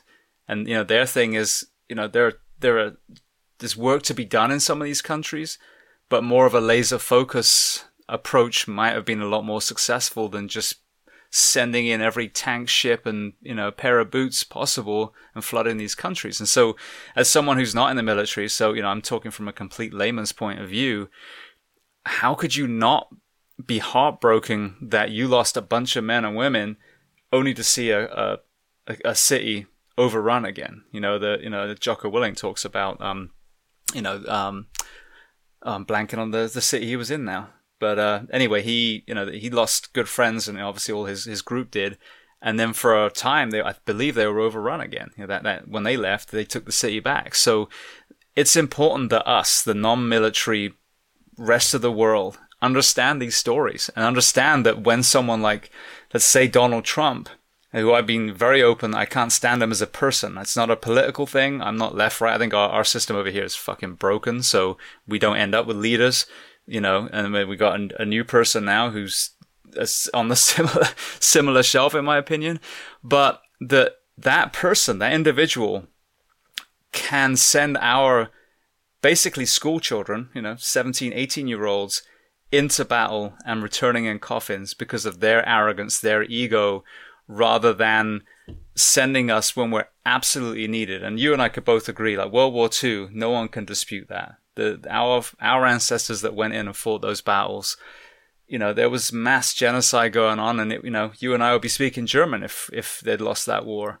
But we have to understand that there is a fucking huge cost when we start a quote unquote war. And if we're not doing the absolute best to make sure that, we ensure the safety of our men and women, and our tactics are doing that, then shame on us. And if there is this industrial military complex that's making money hand over fist as our young men and women are coming back in body bags, also shame on you. Of course, it's going to cost to go to war, but there's a lot of people getting very rich each additional year that we're at war. So I'm just trying to stand in the middle and say, look, yes, there are bad people that need to be taken out. And, that's why I asked that question. But at the same time, if we just send every single person in uniform over there, where are the repercussions of those decisions as our men and women come back in coffins? Yeah. And you always leave, whenever you leave a void. And it's like, even when we were in Sierra Leone, we were just defending that very well. A platoon of us and the Pathfinders. There's about 30 blokes. There was a platoon of Nigerians there from the UN. And again, about another 30.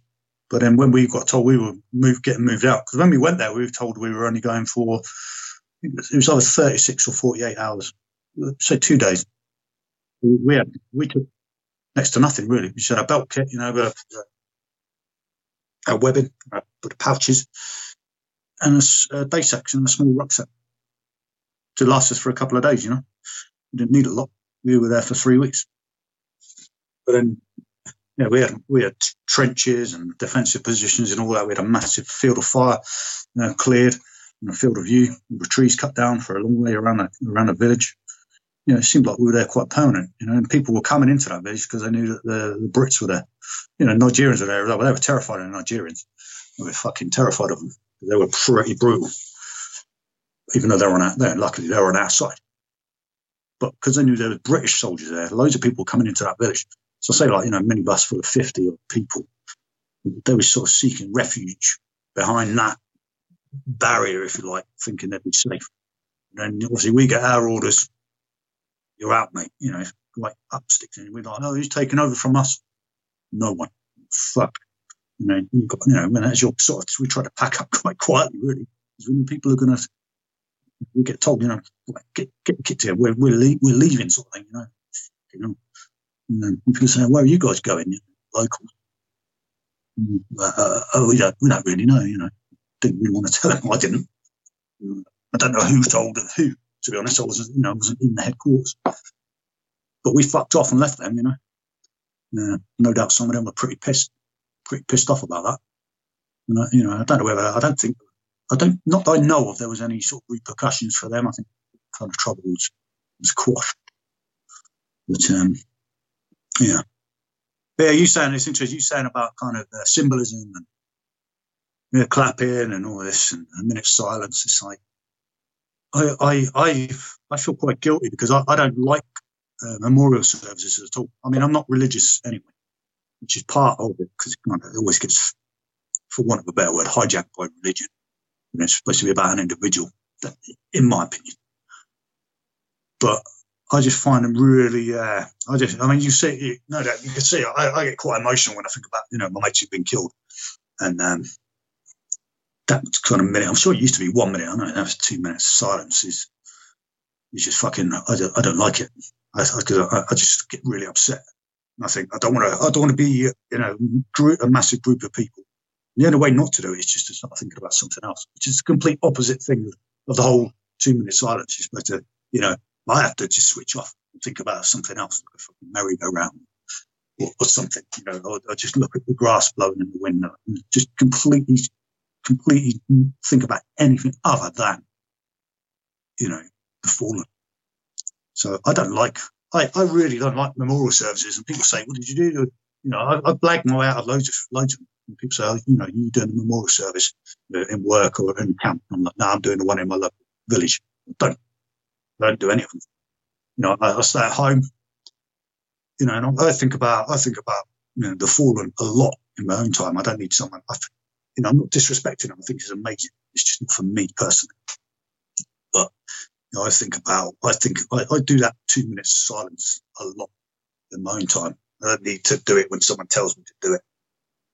And I don't want to do it then because it's just, yeah, it's just going to make me feel really bad. And that's quite it's selfish in a way, but at the same time, it's my coping mechanism, I suppose. But I don't like it. I don't like I don't like any of the sort of symbolic stuff that that people do. Then a lot of the time at the moment, anyway. If you're not, if it's not from your heart, then don't fucking do it. If you don't mean it, don't do it. Don't say it. Don't lie. Yeah.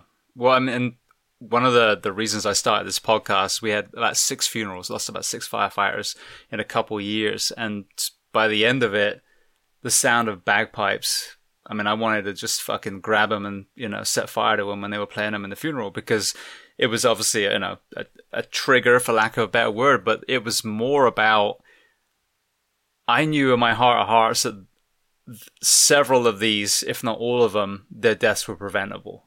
I knew the elements of our job, whether it was, what we talked about, what we see, the sleep deprivation, the things we're exposed to. I mean, all these different elements had contributed to each one of these caskets, each one of these children or wives sobbing as a helmet or a folded American flag was given to them. So those bagpipes to me almost symbolize, again, it's the symbolism. And I fucking hate the sound of bagpipes. I even wrote about it in my book. I used to go on Hampstead Heath, and there'd be a piper there when I was young playing. I was like, oh, that's kind of cool. Now I can't fucking stand them for that reason. But it's like you have symbolism, but symbolism doesn't stop more of our men and women dying. It accepts it. And that's what pisses me off. It shouldn't be fucking normal. We should be outraged every single time someone comes back in a coffin. And so if we're not doing things to fix it the same way, a good perfect example, this whole COVID thing, where the fuck was a conversation about obesity, addiction, all these things that are killing our people all the time? You weren't even allowed to talk about that. I mean, it was heresy. Oh, don't you dare talk about their blood pressure. It's COVID. No, it's that plus all these other things. So that's a perfect example. So yeah, I totally understand where you're coming from, because all that pomp and circumstance ultimately is an acceptance, and there's no drive towards stopping the same thing happening again and again. Yeah. And it's the same when you hear the politicians like the Prime Minister or the President, they'll make a point, they've got it in their notes, and I'll say someone's name. And we'll remember their sacrifice, and they're not forgotten. They haven't died in vain. But it's just a speech that they've given. It's a generic speech for every person. It's like delete, insert that name. It's the same shit. And to me, they don't mean it. And it just makes it, it's just like, don't fucking say it. Don't fucking say it. I know what you're going to say. We all know what you're going to say. It's not sincere. Don't fucking say it. It's just, I just find it really, to me, it just goes the other way. It makes me more cynical, because it's like, that's exactly what you said about the last person whose name you can't fucking even remember. Probably neither can I. Because it's just another person who's been killed. Like you say, didn't need to be killed. And the preventable stuff is that just that makes it worse as well. I mean, we were actually involved in a patrol I went on in Afghanistan. We had the first mine strike. We had the first contact of the operation of Herrick as pathfinders, and we had the first mine strike as well. We had no armour. I mean, I remember driving out of our base in our Land Rover Wimmix, which is a cut-down Land Rover, basically, with weapons on the weapons platform on it. And some American ODA guys were coming into camp. And we'd been chatting with them a bit anyway, they were good guys. And this guy says to us, where are you guys going? And I said, we're going here. And I said this village, which was like 20 kilometres away or so. He was just like, what the fuck? You're fucking joking. I'm like, no. I was like thinking, what's wrong with him? No, why? He goes, where's your armour? And I was like, yeah. And he's like, no, where's your armour? I'm like, we haven't got any armour, mate. He said, you going out like that? And just like a normal Land Rover that you'd get driving around Salisbury Plain, there was no armour at the time at all. He was like, we haven't got any. And he was just like, fuck, they just couldn't believe it. And we're like, oh, well, some of the blokes had sort of shorts on, cut the bottom of their trousers off, and we just bowled in around like that. And then we ended up having a mine strike, and the guy in the back, there's pictures right on the internet, the back of the Land Rover just opened up like a tin can where he was standing, where the mine just hit, the main force of impact went through. He lost a leg, but none of them. Fortunately, none of them died. But one guy broke his back and his neck, and he was fucked up. And the other guy smashed his leg to bits. The other bloke was actually injury free. The guy who was driving, he was completely injury free. He actually went on to go special forces, and I don't know, he's still serving, having a good career. But that was his first mine strike. Now, at the time when we had that mine strike, there was people driving around in camp in, say, Bastion and places like that with armour, but they were doing base security. So like driving around like the perimeter, basically, of Camp Bastion, which is like the main camp for the Brits. They had armour. It wasn't the best armour, but they had some armour. And then the chances of them getting hit by a mine or getting hit at all was tiny compared to us. We were just a small teams going out to places no one had even, some places weren't even on the map. But they had armour and we didn't. And then when we got back, the boss I had at the time said, well, that's it. I've told them we're not going out until we get some fucking armour. But it was too late, We're all cool. Before that, we were all going, how come they've got fucking armour and we haven't? We're the ones out in the, putting our lives at risk, if you like, or not going to these places with potential. These guys are pretty safe. But, then after, I don't know, I mean, maybe if there was armour, even though the armour wasn't the best, but it may have, maybe that guy didn't need to lose a leg. Maybe that guy didn't need to break his back and his neck. You just don't know. But I'm sure they would have been better off with a bit of armour. Yeah, well, I mean, that's another thing that I see a lot, I understand, especially with post 9/11, there was a genesis as, the IEDs obviously became one of the main weapons that, the element of armor needed to be heavier and heavier and heavier. So, but sadly, I'm sure there were a lot of forward-thinking, progressive people in elements of the military that were saying like, hey, this is what we're hearing. We need to be prepared for this. And it's the same in the fire service. A lot of times those guys are told to shut the hell up until it happens. And then they're like, oh yeah, we need it's too fucking late now. You just, buried some people, like you said, you got some people who'll never walk again. So, yeah, I mean, sadly, it's something that we see, and we're talking obviously worst case, but there's no point talking about the best case because the best case is things are great. So we need to have these uncomfortable discussions about the areas that still need to be addressed.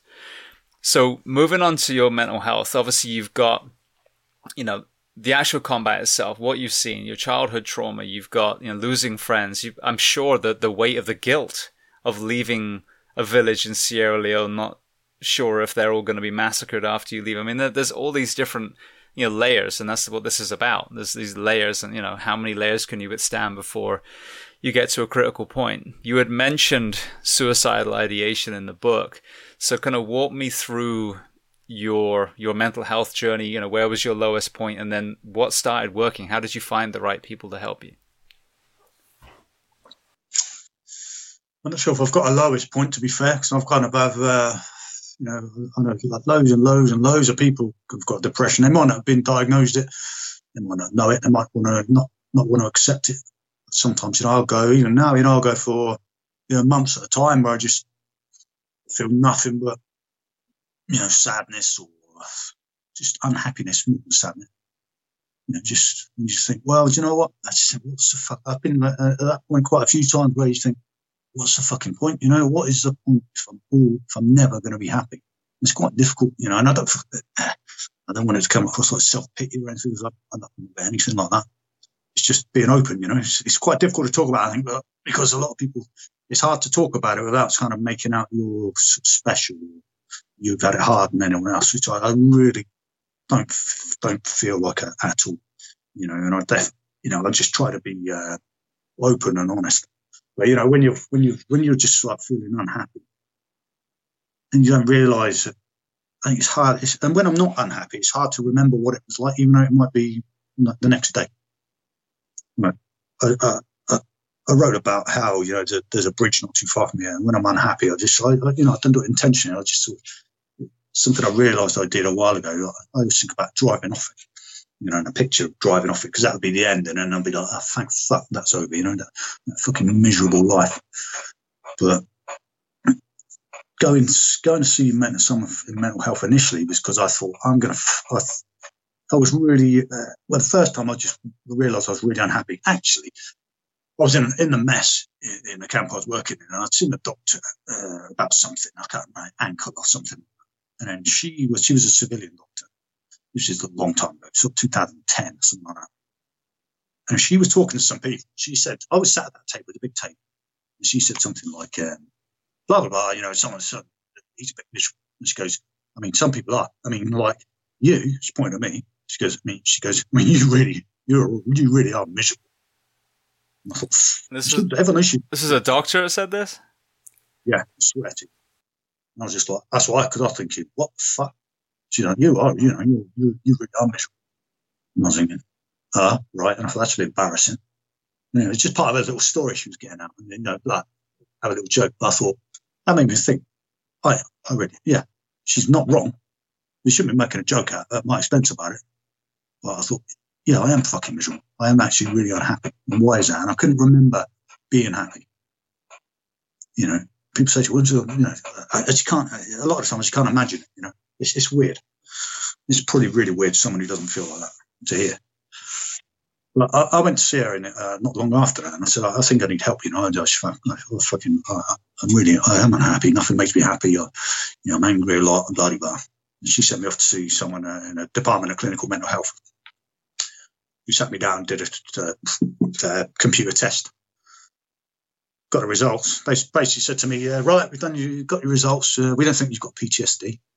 And I was like, what the fuck are you talking about? I said, I didn't say I did have PTSD. The way she said it implied that I'd sort of gone in there and said I'd had it.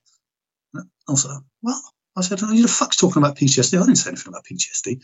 She's like, well, this test, and she's like, printed off something. She's like, this, you know, according to this, you haven't got PTSD. And I was like, right. I was thinking, I don't give a fuck what you want to call it. I just want someone to help me. You know, because I don't think I should be feeling this bad all the time. And she said to me, so, you know, what do you want us to do? You know, you haven't got PTSD. You know, I don't fucking know. You're the doctor's like. And she wasn't a doctor. She was like a nurse or mental health nurse or whatever. And anyway, they kind of just, you know, see me off. And I just left there really thinking, what, that was a waste of time. And then sort of questioning myself. And then nothing further happened. And then it was a few years later, I was going to be leaving the military. I was really angry and always really having violent thoughts, really unhappy. You know, always thinking I'd be better off dead, etc. And I went to see another doctor in the last camp I worked in my regular service. It was really difficult, you know, and people who've done it will probably be able to relate. Like I said to him, it was another civilian doctor who worked on this camp, a male. And I said to him, I need some help. I said, I think I'm going to leave the army, because I was due to leave about 7 months after. I said, I think I'm going to leave a basket case. I said, I think I'm going fucking mental. And I just started crying. I was just like, fucking, I need, please help me. I said, I'm going to fucking kill someone. I'm going to kill someone who doesn't deserve to be killed. I said, I'm going fucking mental. And he was like, whoa, okay. And he was actually really good. And he put me on some medication right there and then, actually. That sertraline I said about. And that did quite quickly turn me around, you know, helped me out anyway. But then from there on, I started seeing a mental health nurse, see her once a week.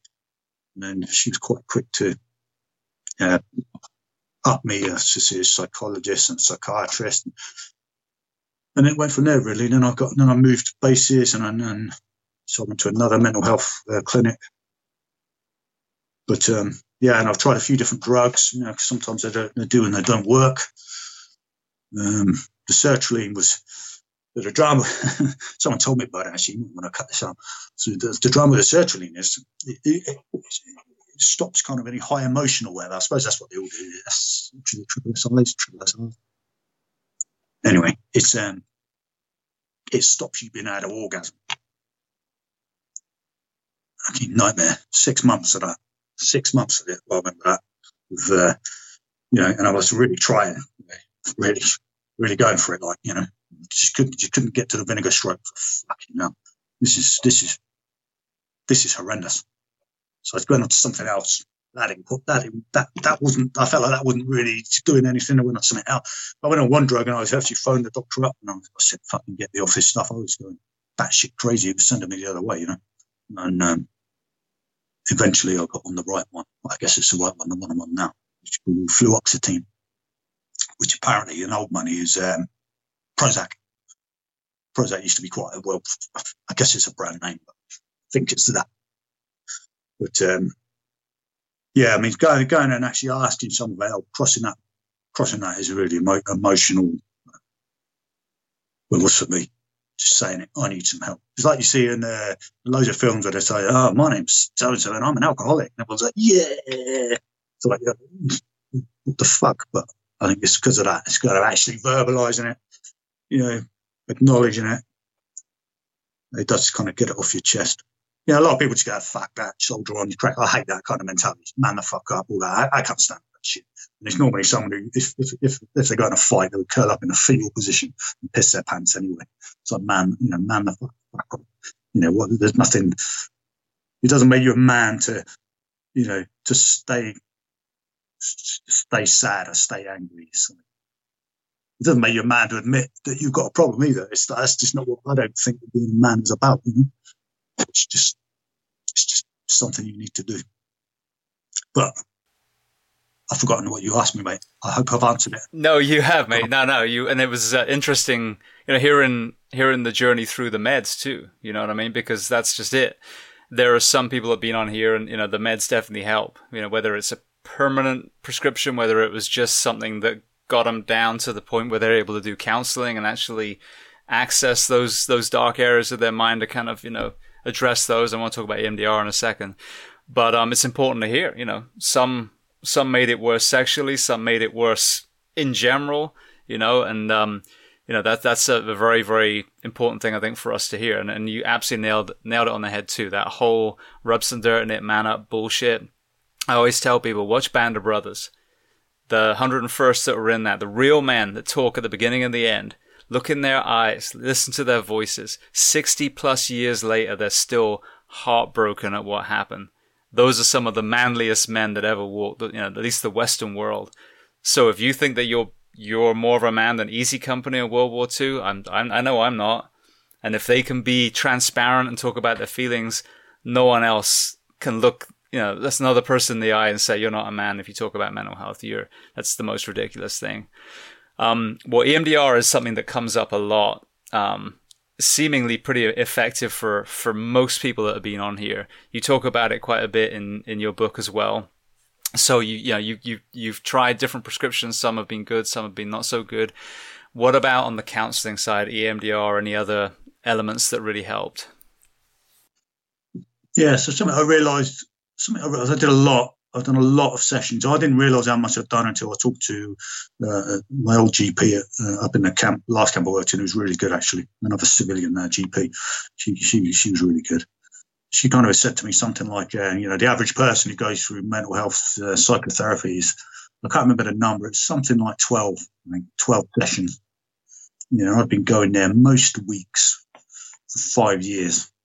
Not every week, and sometimes there'd be a break. And I did take a break actually for quite a while, but then I got set off, and I thought, fucking, I need to get back in there. I'm going to fucking kill someone specific, and then I went back. So I did have a break. I did a lot, and I don't know how many sessions, but I did a lot. 12. I have a lot more. But something I realised is a lot of it's just reflection. A lot of it is just a really well posed question at the right time. Most of it is kind of stuff you know already, and like my psychologist would say something, and a lot of the time, and I'd just go, I'd be like, "That's a good question. That is fucking hell." And I'm just, it might be something really, really simple, or a couple of words. I'm like, "Oh, you think that's really fucking deep," And I'm like, I take, and I'd have to really think.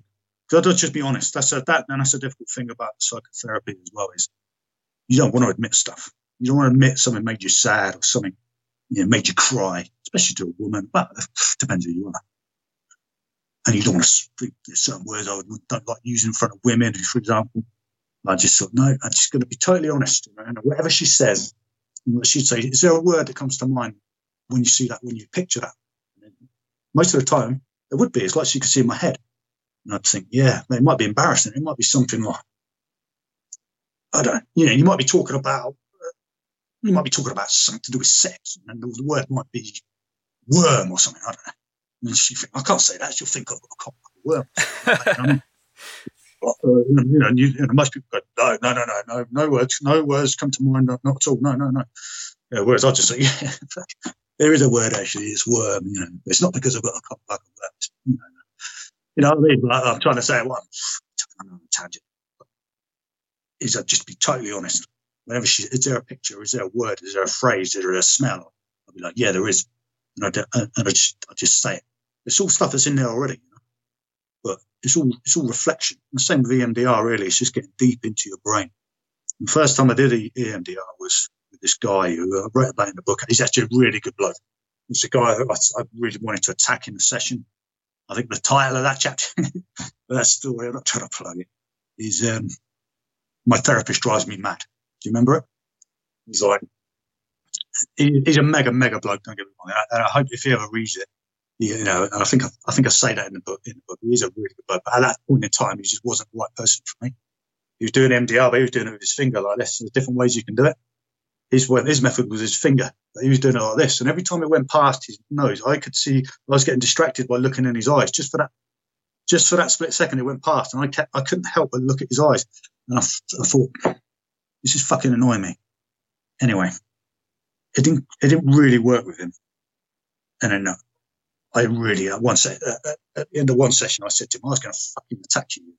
I said, you really fucking pissed me off. And I knew how ironic it was, because the whole point of it was I was an angry person who needed to calm down. And he's like, what? But what happened was, I think he was talking to me, and he said something like, I've got nothing, a tangent again. Do you want me to carry on?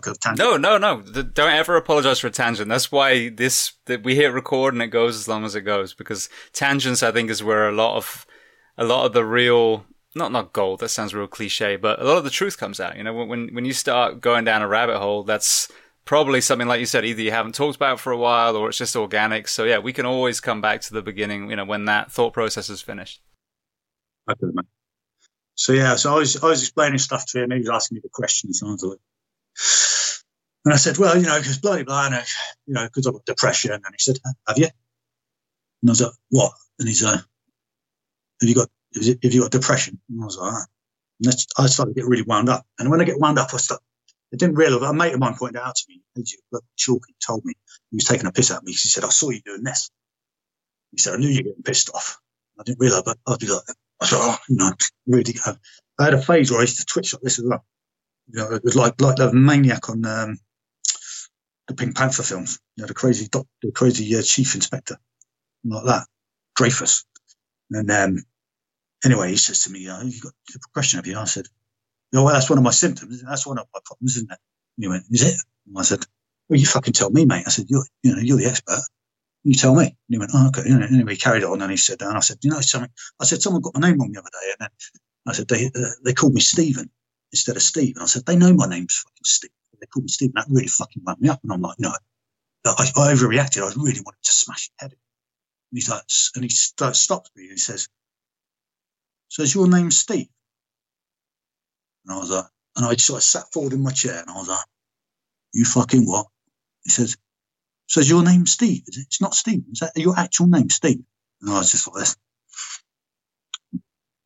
"Are you taking a piss?" I said, "Are you taking a piss out of me now?" He was like, "What?" I said, "Seriously, mate." I said, "Are you taking a piss out of me?" I said, "Because you're fucking really pissing me off now." He was like, "What?" I was just like, fucking, I said, and I was like, I fucking sit here, I spill my guts out to you, I tell you this, I tell you fucking things I haven't told anybody, and you don't even know my fucking name, you don't know my fucking symptoms, you don't know my name. And I was like, I was really fucking pissed. He was like, oh, and then anyway, he calmed me down, fair play. Like I say, he's actually mega bloke. But I was like, I said, "It's right, mate, I'm calm. I said, but I tell you what, I said, if you'd have said the wrong thing a few seconds ago, I said, I'd already fucking ran a scenario through my head loads of time. I was going to fucking jump over that desk. I was going to punch your fucking head in." I said, honestly, mate, I was so fucking angry, mate. I said, I'm not now, but I was a minute ago. I said, I'd have fucking knocked your fucking head off. I was fuming. He's like, "Oh, fucking hell." Sure as shit. Next time I went there, I had a different therapist. But he was, I used to see him when I come out of my other sessions. I used to bump into him corridor. We got on really, really well. But it's just, I don't think he realised it. Something like that really fucking set me off. He's like, you don't even know my name.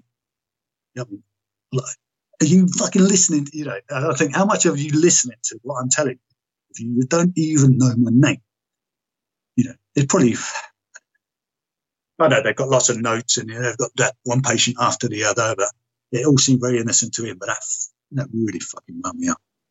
But yeah, that was my first session. And he was doing it with a finger anyway, EMDR, and that didn't really work. So you know, as it went past his eyes, I'd look at his eyes. Next time I did it was with the psychologist, Jackie, and I did it with buzzers, buttons like you get on a hearing test, one in each hand. Right. Remember them old? Yeah. And they would vibrate. Yeah, did they have a button on? I said, I would picture them with a button. They didn't have a button. They were just things you hold. They just went bzz, bzz, bzz, bzz, like that. And I do it with my eyes shut. It's to do with eye movement. I do it with my eyes shut, but with my eyelids shut, I'll be moving my eyes like that as the buzzers, you know. Just sit forward like this. And that worked really well. It was really strange. I deliberately didn't read up on it. I knew that someone had done it before. I knew a mate of mine had said to me, he said, like, after them sessions, he couldn't drive or anything. He was just fucked, really emotionally drained and stuff. So I knew they were quite intense, or supposedly intense. But I didn't read up on it because I didn't want to have it in my mind what should happen and then make it happen. I wanted it to happen naturally. And anyway, she'd like say something. She's like, right, is there a picture, you know, is there a thought that comes to your mind when you talk about this? Yeah, there is actually. You know, it's like, what is that picture? And it's an easy example of one. There's one where I was talking about my mate Brian when I got told that Brian was dead. And I said, you know, I could picture myself sat in that tent. The dog's just attacking me. I sat in that tent on my own, and I could picture it really clearly. I'm a visual thinker. She said, okay, hold that thought. She said, let's do it. Let's go. So I'd like shut my eyes, thinking about me sat in that tent. And she's like, right, bang, bang. Off I go, bzz, bzz, bzz, bzz, bzz, bzz. I don't know how many times, maybe 20 times. Stop. Yeah. She says, what picture have you got in your mind now? Okay. So I'm still sat in that tent, but now I get more and more deep into that picture. I can hear this, and it's really bright. I'm wearing civvy clothes. That's a bit weird because I wasn't wearing civvies at the time. I was in uniform. I'm wearing sandals. That's weird. Isn't it? Okay. Buzz, buzz, buzz, buzz, buzz. What now? I'm like, someone's just come in and told me that Brian's fucking missing. Anyway, this goes on. And then I think it's in that. Does this ring a bell, mate? 'Cause I'm pretty sure it's in that book. But I ended up running from that tent, and it's geographically completely wrong to what the scenario was on the day, because they were in a different town completely. They were in Sangin, and I was in Camp Bastion. But I was ended up running in my mind's eye across the desert. It's like there's a drone or something videoing me, and then so there's loads of pauses right between buzz, buzz, buzz. But what to summarize it, I'm running, and then my clothes start changing. I'm like, you know, like an Iron Man or something like that. Bits start getting attached to me, like helmet, rifle, webbing, body armor, all this stuff. And then now I've got all my kit, and I'm just sprinting towards the boundary wall, Camp Bastion. Because Brian's on the other side of that, on the other side of the wall, on the other side of that, there's a cornfield, and on the other side of that, he's lying there, and I can kind of see all this in my mind's eye. And I'm running, I'm getting heavier and heavier, but I'm going faster and faster. I'm like a fucking machine. And I'll just jump straight over the wall. I leg it through all the cornfields again. This is all in sections, you know. I'm like, right, what's happening now? Now I'm in a cornfield. Now I'm there, you know. So it's loads of different scenes. And then I burst through the cornfield, and then Brian, I see my mate Brian Budd lying there on his side. And then I'm just like, and I remember saying to her, I said, I can see these two blokes sat up on a hill. I still see it now. These two blokes sat up on a hill, looking down, all grinning. And I think they fucking killed him. And I said, there's two blokes there. And she said, what are you thinking? And I said to her, no, I don't normally say this word. I know you probably want to cut it. I said, I want to fucking kill those cunts. I was fucking fuming. I was so fucking angry. And I was like, you know, like I was there kind of thing. It's almost like being hypnotized, I guess. And anyway, it plays on. I realised, Brian's dead. She's like, is there a word? And bloody hell, she's like, what would you say to Bryce? Is there a word? Is there something you want to say to him? And I said, yeah, there is. And I put my hand in my mind. I put my hand on his shoulder. And I said, I love you, mate. Oh, fucking hell. Get upset now. I said, I love you, mate. And then I looked up and I saw them blokes again, the same two blokes I really wanted to kill. And then I didn't want to kill them anymore. It's really weird. Really weird. And I don't know why, or if it symbolises anything, but I really wanted to, even in that moment, but I was always just totally honest, because I didn't want to admit to her, my therapist, I don't want to kill him anymore, because, obviously I should want to kill him because I think they just killed him. But, I was just honest with her about it. I'm like, he's, they're sat there and they just didn't look. The next time I looked at him, even though he was dead, they may or may not have shot him, but I looked at them, they didn't look sinister the next time I looked up. They just looked like two blokes sat there, kind of like they're looking out to the sea and enjoying the view. They didn't look full of evil. Maybe they didn't kill him. I don't know. Imaginary scenario. But before that, I was so fucking angry. But yeah, that happened a few sessions similar to that. They kind of come to a conclusion, and I could tell when they come to a conclusion because I'd be trying to preempt what was happening next. What? Buzz, buzz, buzz, buzz, buzz. What do you see now? You'd be thinking nothing's changed. Maybe what? And then you start thinking, maybe if I go and attack them blokes, but that's not natural. So it's be a couple of them. No, nothing really, and I just feel really sad, and they're trying to come to a natural conclusion. It's really hard to explain, really. But that was a deep session, and it's one of them where she's like brought me back out of it slow. They bring me out of it quite slowly. Open your eyes, and I open my eyes, look down, like tears all over the floor. There's a really crappy old carpet. I didn't really care. It was the building needed recarpet anyway. But yeah, there'd be tissues there, and it always seems a little bit, I don't know. It's not very manly, is it, using a tissue? But I just kind of wiped my eyes like that, I was like, fucking hell, I'd be tired, I'd be really tired after them sessions, especially ones like that. I used to sort of go into a town and just walk around for a couple of hours and get a coffee, and I didn't go back to work hardly ever after that. I just, they worked really good actually, and a couple of good mates made sure I was all right. But it wasn't a place to go. Especially some of the job I was doing was like resistance to interrogation training as well, where you've got to get into character and screaming and shouting and threatening. I thought, this is not good for me. I stepped away from that quite early. But this is not good. The physiological effects of shouting at people and threatening them, and it's a role play, but it's not good for your mental health, especially if you're in a bad place already. Yeah, mate. You were asking about the EMDR, but that's kind of one of the sessions I really remember. But I did do quite a few of them, not loads and loads, but kind of a lot of the sessions just kind of, they either went that way or they didn't. EMDR wise. Yeah. Well, it's very powerful to hear that one, story you talk about finding Brian, because to me, just from the outside looking in, I know one thing that I see in myself is some of that guilt and shame of not being able to save some of the people that I've responded on. And I've been, what we refer to as a bit of a black cloud in my career, and had a lot of people that just died. No matter what we did, they just were going to die. And it almost seems to me like the people up on the cliff were almost like your guilt and shame, like the blame that you had on yourself for not being there, for being able to save him.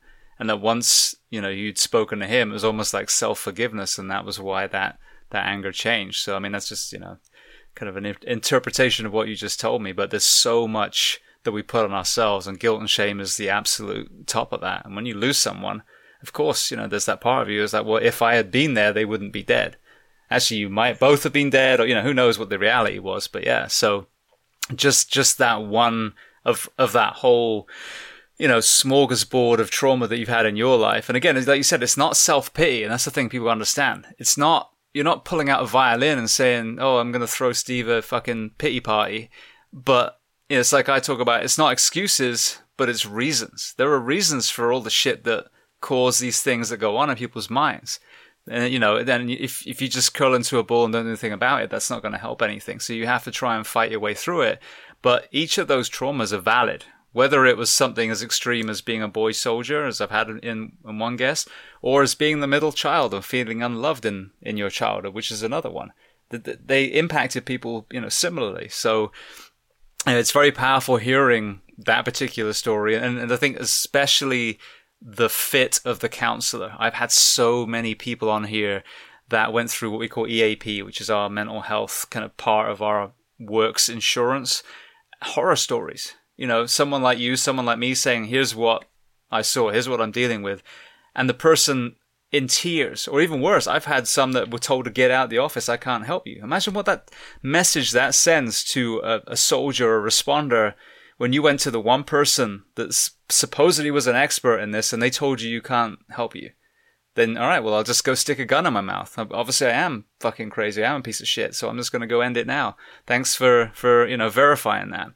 So sitting in front of the right person is so important. And there is nothing more basal that says, I don't really care, than not knowing someone's name. So even though not blaming that person, like you said, their caseload and everything, the counselors have such a responsibility. And I don't think that, you know, people realize like how damaging the wrong counselor can be for that wrong individual. Yeah, absolutely. And you know, it's just, you know, the right one just guides you through.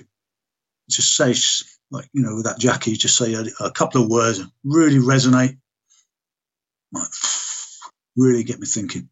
Even like, you know, is there a word that comes? I remember one session, I was picturing something, I'd had a snap, something that made me, the catalyst that made me go and get help the second time when they actually listened was, I smashed up my Hoover in front of because my missus said something. I was just so wound up about everything at the time. My wife said something as she walked past. I was just so fucking angry. I picked up the Hoover and because really what I wanted to do was fucking kill her right in that second. You know? But I picked up the Hoover above my head. And obviously, just as if your mind races works so fast, and I thought, telly was mounted on the wall. But I didn't go to throw out the telly, but in my mind I processed it so fast, not the telly, not the window, you know, because you know, you think that's going to cost or whatever, you know, the little bit of sanity I've got hold of, and I just slammed it into the floor, broke it, a Henry Hoover. And then my wife said something like, no, you broke the Henry, well done, or something like that. And I was just, fucking no. I looked at my kids, and they just looked terrified, you know, they looked scared. And I thought, fucking hell. Anyway, I started telling my therapist about this, and she said, is there a word that comes to mind? And there was a word, and it was flashing. I can still see it now. It was flashing in white, bold letters, capital letters. And the word was bully. And I didn't want to say it. I didn't want to say it because, you know, I'm like intimidated. You know, obviously scaring my wife, I'm scaring my kids. I don't think I've ever actually told anyone this before. I don't think I've ever told anyone about it because it's embarrassing. But yeah, the word was, I said, there is a word actually, yeah, and I didn't want to say it. I didn't want to think, you know, I've always been the anti-bully, you know. That's all I was for a long while. And I said, yeah, there is a word, bully. And I was like, fuck, man, is that me? Is that me? Am I a fucking bully? And that made me feel really shit, really bad. You know, and my kids, you know, probably still remember that. That was a moment of rage. I mean, it could have been a lot worse. You know, I slammed that Hoover into the floor, saw them upset, went upstairs, got my trainers and put my shorts on, got the dog on his lead and just ran out for a run. I was out the door probably within a minute. We did 9 miles, I think. It's quite hilly where I live, so 9 miles is a good distance, especially around there. But there's one session actually I'll tell you about if you want to hear it. Which is really this was really deep one as well. This is EMDR. You know, again, there's something you can read in that book. But it was the therapist wanted me to go to like my happy place.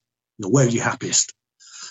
I was like, where am I happiest? You know, and when you're unhappy all the time, you can't imagine being happy, or when you're depressed, you can't imagine it. You can't even. Like people say to me, "What would you do if you won the lottery?" I honestly don't know. What would you buy? What would you buy? I'm like, where would you go? I'm like, most of the time, I'm like, I don't know, because I can't think what it is that would make me, full of joy. I'd love to be that person full of joy. I really would. I really, really wish I was, but I'm not, and I really, really, really wish I could be that person who's laughing all the time. And, I love seeing people like that. I think you're so lucky, But she's aware, and I thought, well, the place I like to go the most is the forest. So she's all right. Can you picture yourself there? Is there somewhere? I said, yeah. There's a place we've been teaching. It's not too far from where we live. And I pictured myself on the track in that forest. I know it quite well. He's like, okay, doing the thing with the buzzers in the hands. I end up walking come to a clearing in the forest. I go into this clearing. You get it right. This is in stages, right? I'm just going to speak my story through it, right? And then I'm kind of like, I don't even really see. I kind of like, it's down like this, head down like this. And then I levitate. My feet come off the ground.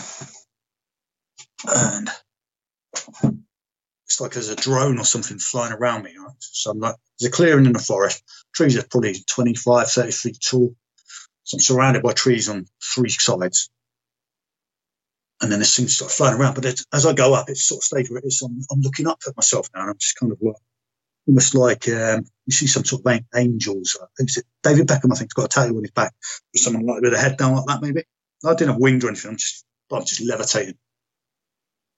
And I said, and she's like, how do you feel? And I was like, I feel great. I feel happy. I feel like there's a massive weight just come off my shoulders. I feel weightless, It's like, then that's why I was sort of floating, because there's nothing bearing down on me. I think that's why I was just lifting up, floating up into the air. And this is probably over this whole, this whole picture, vision is probably over like 40 minutes or so, right? So I'm really breaking it down. And she says, what's happening now? And then it just dawned on me. And it was really, it was another time that was really fucking sad. I don't want to make therapy sound all sad, because it's not all sad. But I realised what would happen. I said to her, I realised what's happening, or what's just happened. She said, what is it? I said, I'm dead. Like that, in that vision. I said, I'm dead. And I was right. That's what had happened. And I was like, fuck. And that's why I felt so good. Because I was fucking dead and all that. There was nothing to worry about anymore. My troubles were over, kind of thing. I was like, fuck. And I realised it, Like, oh man. It was so good. It just seemed like such a positive session up until that point. I didn't, and the only reason I didn't want to say that to her, even though I knew what was happening, in that vision, was that I died, and that's why I felt so good. It's because I thought, this is probably not what she wanted to happen at all, and I don't want her to feel bad, and I don't want her to feel like the session's been a failure or anything. It's gonna, this might make her think like she's done something wrong now. I didn't want to say it. Like I say, I was only ever honest in them sessions. So I did, and I said, I'm dead. She was like, oh. And I can't really remember the rest of it, but, we kind of, that was kind of where that one ended. But I realised, I was actually, the idea of being dead was actually really, what's the word? It was a really nice thought at that time. Yeah, it was another session with EMDR, but they don't all end up like that. But a lot of them, they are deep. They are deep if you let yourself go with it, which is what I tried to do. They are quite fucking deep. Now, have you ever tried MDMA or psilocybin? I've had quite a few Navy SEALs on here. Just yesterday, maybe, and there was a documentary talking about psilocybin. I've never heard of it until then, and now you just mentioned it. That's weird. Yeah. So what I found, so you have, I'm lucky now, 4.5 years into this project. I've got to talk to all these people with different backgrounds. Some have been down, their own paths of trauma, and some have had great success, and it can be varied from equine therapy to yoga to, a certain, drug that maybe works well for them. But especially in the SEAL community, Navy SEALs, it's really weird, but a lot of them have actually gone to psilocybin, which basically, from what I understand, is you think of magic mushrooms, it's kind of one of the compounds that gives you that effect. But it's a double-pronged attack because it also supposedly is the only chemical at the moment that they can see actually helps heal the damage from TBIs as well. So in the military, obviously, you've got sleep deprivation, you've got the trauma that you see, you've got shit that, you brought into the uniform, but then you've also got all the impacts that you took, whether you're firing weapons, whether you're getting bombed or, whatever it is. And that's kind of what I'm getting from some of those stories. And it seems like it might be something that would work for you because they're having those kind of feelings for real and they're being detached from their reality. And this life is kind of reframed. And the people that have had this are from, even though they're all SEALs, they're all walks of life, from SEAL, higher, top of the command structure all the way through to, SEAL Team 6 guys that were, there and all the big high profile things. But yeah, that removing yourself from what we've defined as our life at the moment and realizing that we're actually part of something way big, whatever it is, whether you believe in, God or, Buddha or, whatever, or just the universe. But that seems something that's like so profound and so healing for a lot of these men in this particular case. So that might be something I don't know what the access is in Britain. Obviously our backwards drug prohibition laws stop it in the UK, stop it in America, so you have to go to other countries. But I would say if you just heard that, that's a sign too, because that if you having that sense of peace in that one EMDR session, I can see how that experience may well open some more doors for happiness that you can actually keep once that session's done. Yeah, because it's so weird how you mentioned that. I've never heard of it. I think it was last night, if not the night before. It's very recent. Psilocybin, yeah, and I'm not. Again, I doubt it's accessible. I've never even heard of it in the UK until that TV documentary. But I think they were saying that they take it like once every. It's not like a daily medication. It's like a once a month or something like that. I think they were taking it. But having these really sort of not out of body experiences, but like tripping, like I would imagine. And they were showing them. They were taking it all under really controlled circumstances with two therapists sat next to them on a bed, blindfold, music. And most of them had seemed to have a really positive experience. It was interesting to watch because obviously being in the military, you're just completely away from drugs or anything like that. That might be a lot hallucinogenic. You're very naive. I certainly was. I still am in the military about actual drugs. As much as I smoked, I did a little bit when I was a kid, when I was going off the rails. I did take some drugs. But I never really understood what I was doing. But I know in Civvy Street, I don't know, but I'm told in Civvy Street, everyone's doing drugs and like cocaine and things like that. It's like everywhere, apparently, But in the military, you don't, that's like, what the fuck, man? That's like, it's unbelievable. You don't see it. You don't hear of it. No one does it. But it seems like quite normal conversation in Civvy Street. People talking about things like cocaine and that. But yeah, it's like that psilocybin. Yeah, I mean, it sounds really interesting. It's really weird how that comes up today. Yeah. Well, I have to send you, I think Jeff Nichols, his most recent one, he was very, very, honest about what he did, and how it helped him. And he's SEAL Team 6 previous, so, and also a strength and conditioning coach within that community. So he's a high level, highly respected coach, highly respected operator. And has been very, very courageous and honest about his battle with addiction and again, anger management, all these kind of management sounds such a stupid word, but anger manifesting from trauma would be a better way to describe it. So I'll send you that. There's another one I'll send you, Dr. Ben Sessa. He's out of the University of Bristol and they use MDMA, which is basically one of the compounds in ecstasy during psychotherapy as well. So some of these barriers, these walls that might still be up, they tend to come down because now you're all loved up, as we used to say back in the rave generation. And so you're then able to talk through some areas that maybe you just couldn't even get to before because it was locked down so tight in your mind.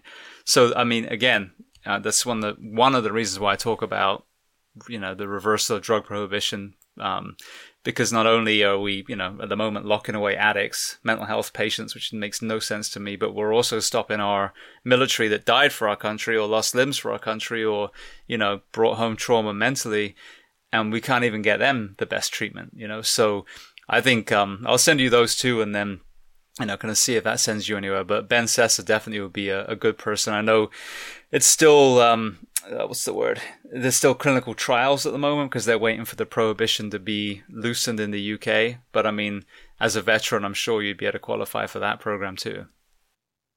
Oh, look, yeah, cheers for that. I'll try anything really. I think I'm in a fairly good place, and for now anyway. I kind of it's after we spoke, actually, after that first Skype call we did.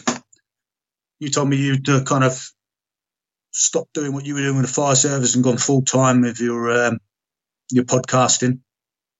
And a couple of days after that, I told them, I spoke to my wife about it. I said, you know what, I think I'm going to try and concentrate on writing full time. It's very therapeutic, the stuff I've written, not that stuff that you've got. And I'm writing a second part I kind of follow on to that book. And I've already written a fiction novel that took me a long time to write anyway.